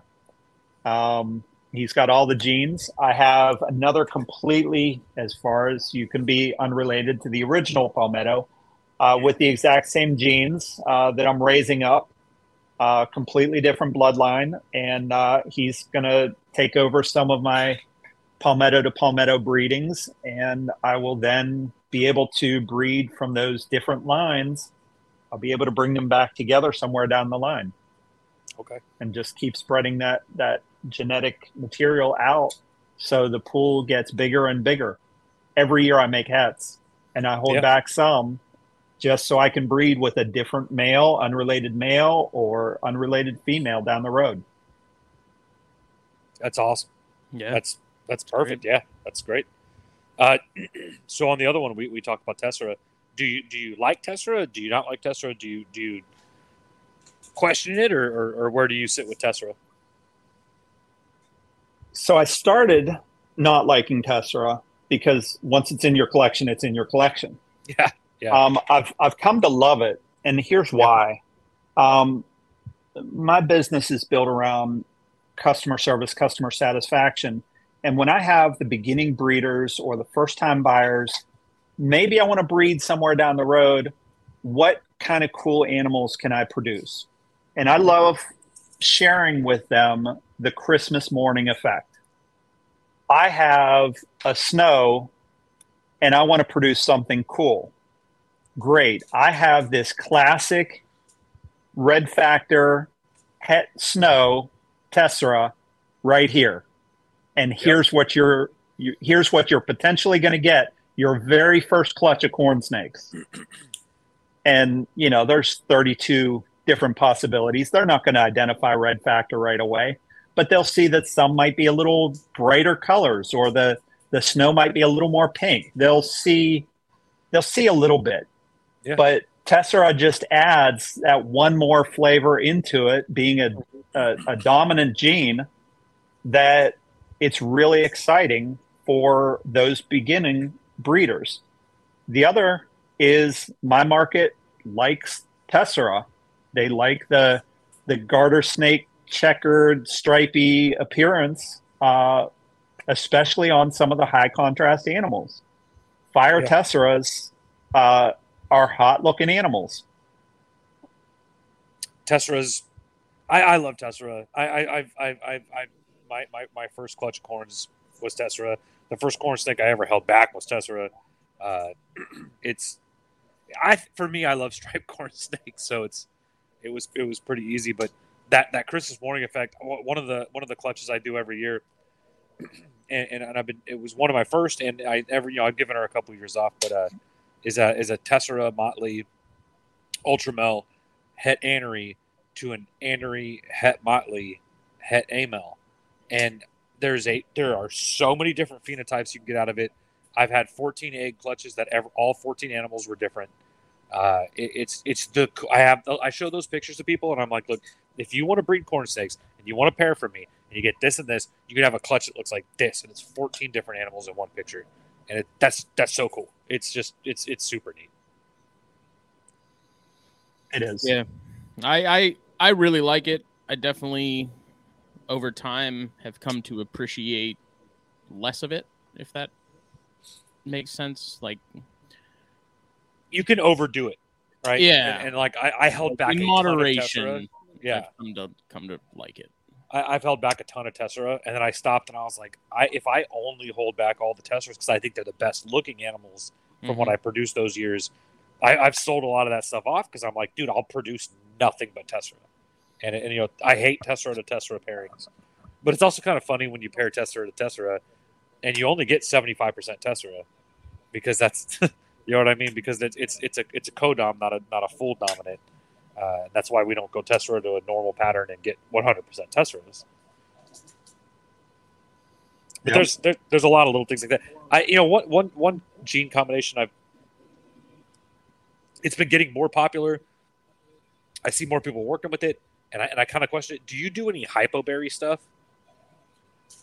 I do not. Have enough in my collection that is of age in the strawberry gene. See, I've got a male strawberry snow that produced this year to a salmon snow Tessera. Amazing clutch. Really small babies, which was kind of weird. Maybe it was just the first time male and female. But I was thinking about it. I was like, man, I compare him to one of my ghost females that's Het Amel and get 100% hypoberries. And I just, I kind of noticed I saw a lot more hypoberries this year than I have ever seen before. I didn't know if you were. It does seem to be raising in popularity. In my market, however, no one's really working with the strawberry gene as a focus. There may be animals here and there, but I don't see a huge focus on strawberry or hypoberry. Strawberry is a tough one because it's so similar to a lot of things, and when you put it to a lot of other genes, you can't tell.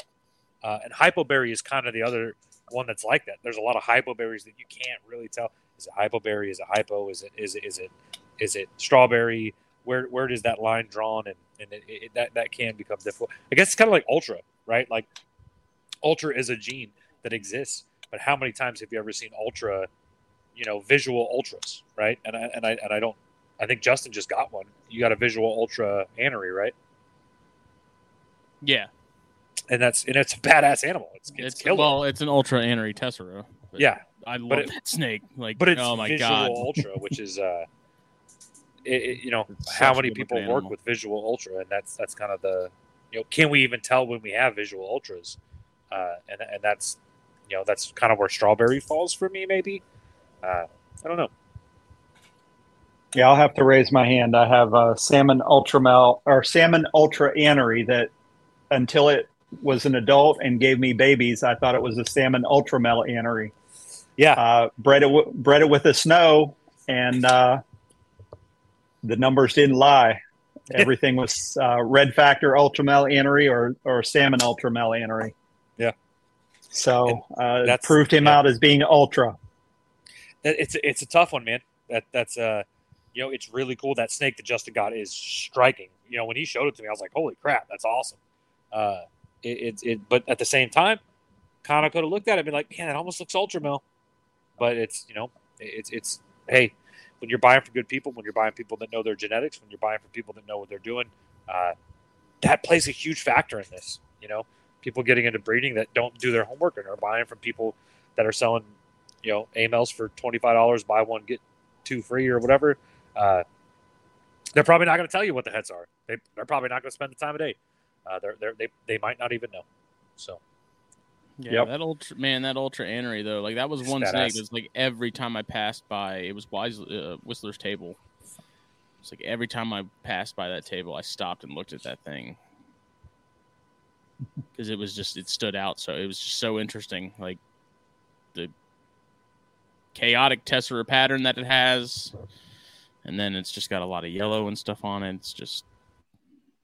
It's a good snake, man. It's so gorgeous. Yeah, I'll have to get a picture of that from you sometime. Yeah. I just shed the other day, so I need to get it outside and take a picture again. Man, I wish it was female because I got a male anery. It is. Oh, it is female. Ooh, yeah. We might have to link up because I have a male. My yellowhead male stripe is proven time and time again. Have his son.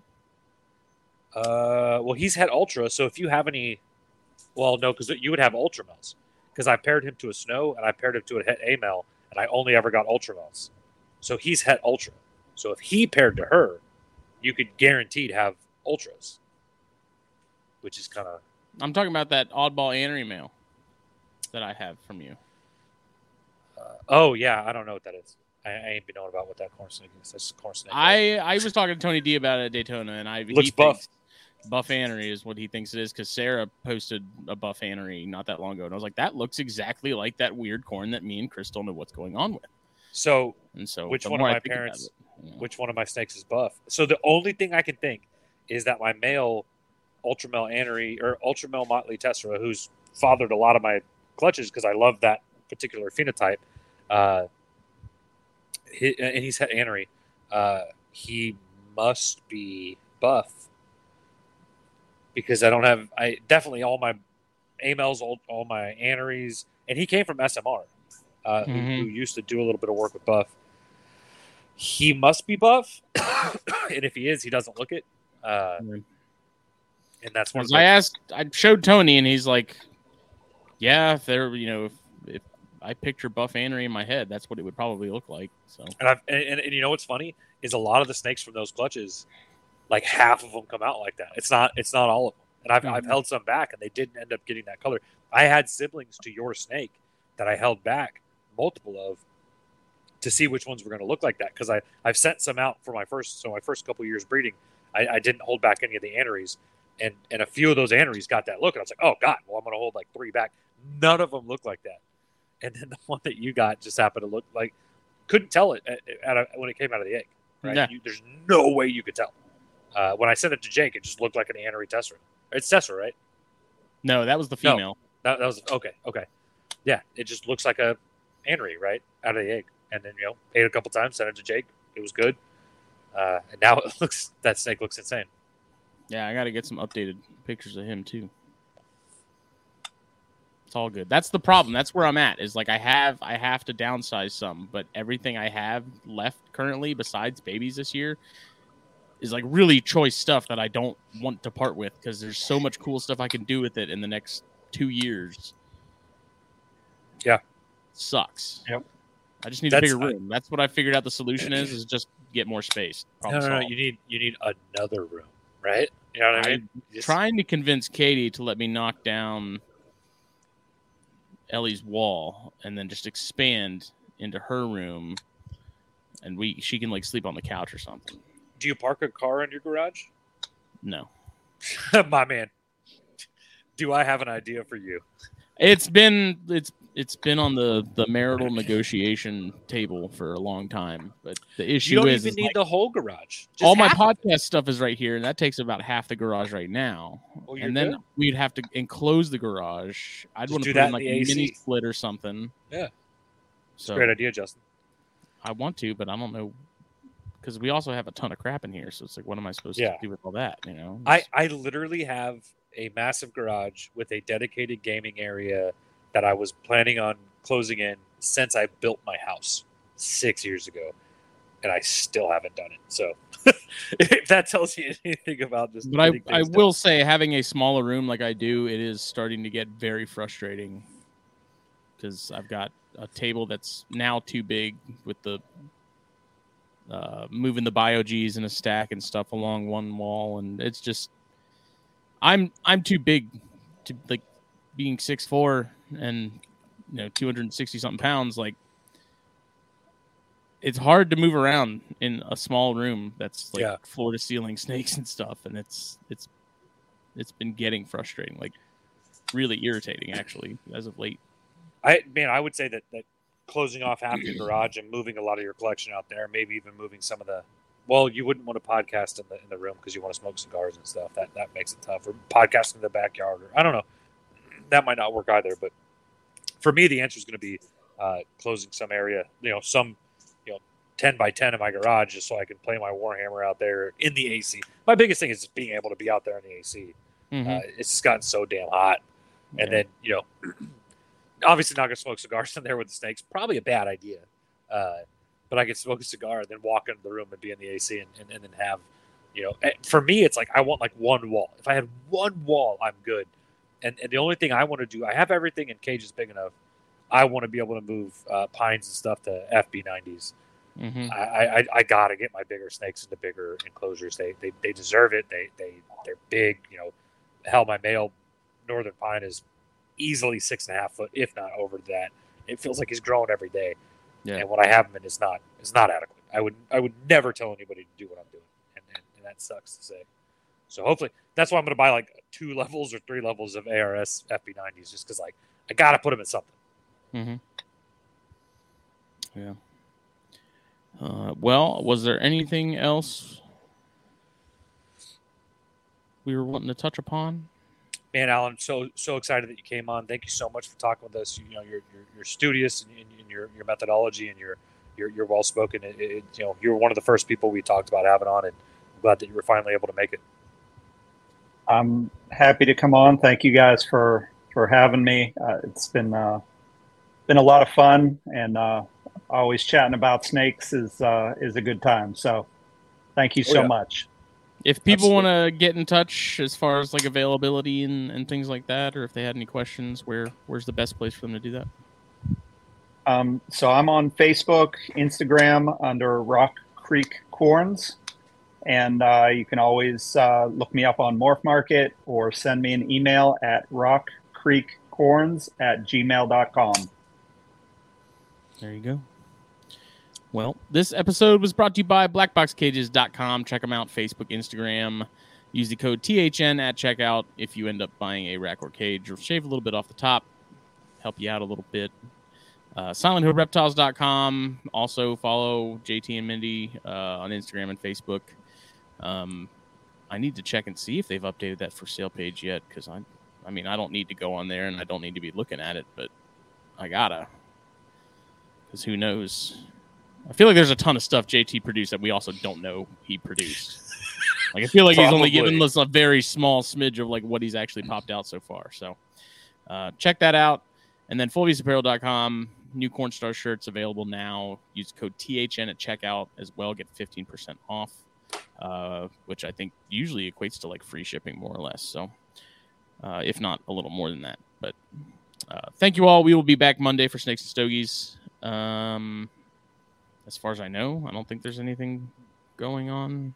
I know we got a holidays, couple, right? I don't think so. I don't know. I'm on call until the 25th, so I don't know. I know that we have a couple more guests lined up, hopefully before the end of the year for CornStars. Been reaching out to them, talk to them, so hopefully get at least. Man, I'd love to see 3 more shows, if not 4 more shows before the end of the year. Yeah, that'd be cool. We'll make it happen. We appreciate it. Everybody have a good evening. We'll see you later. Bye.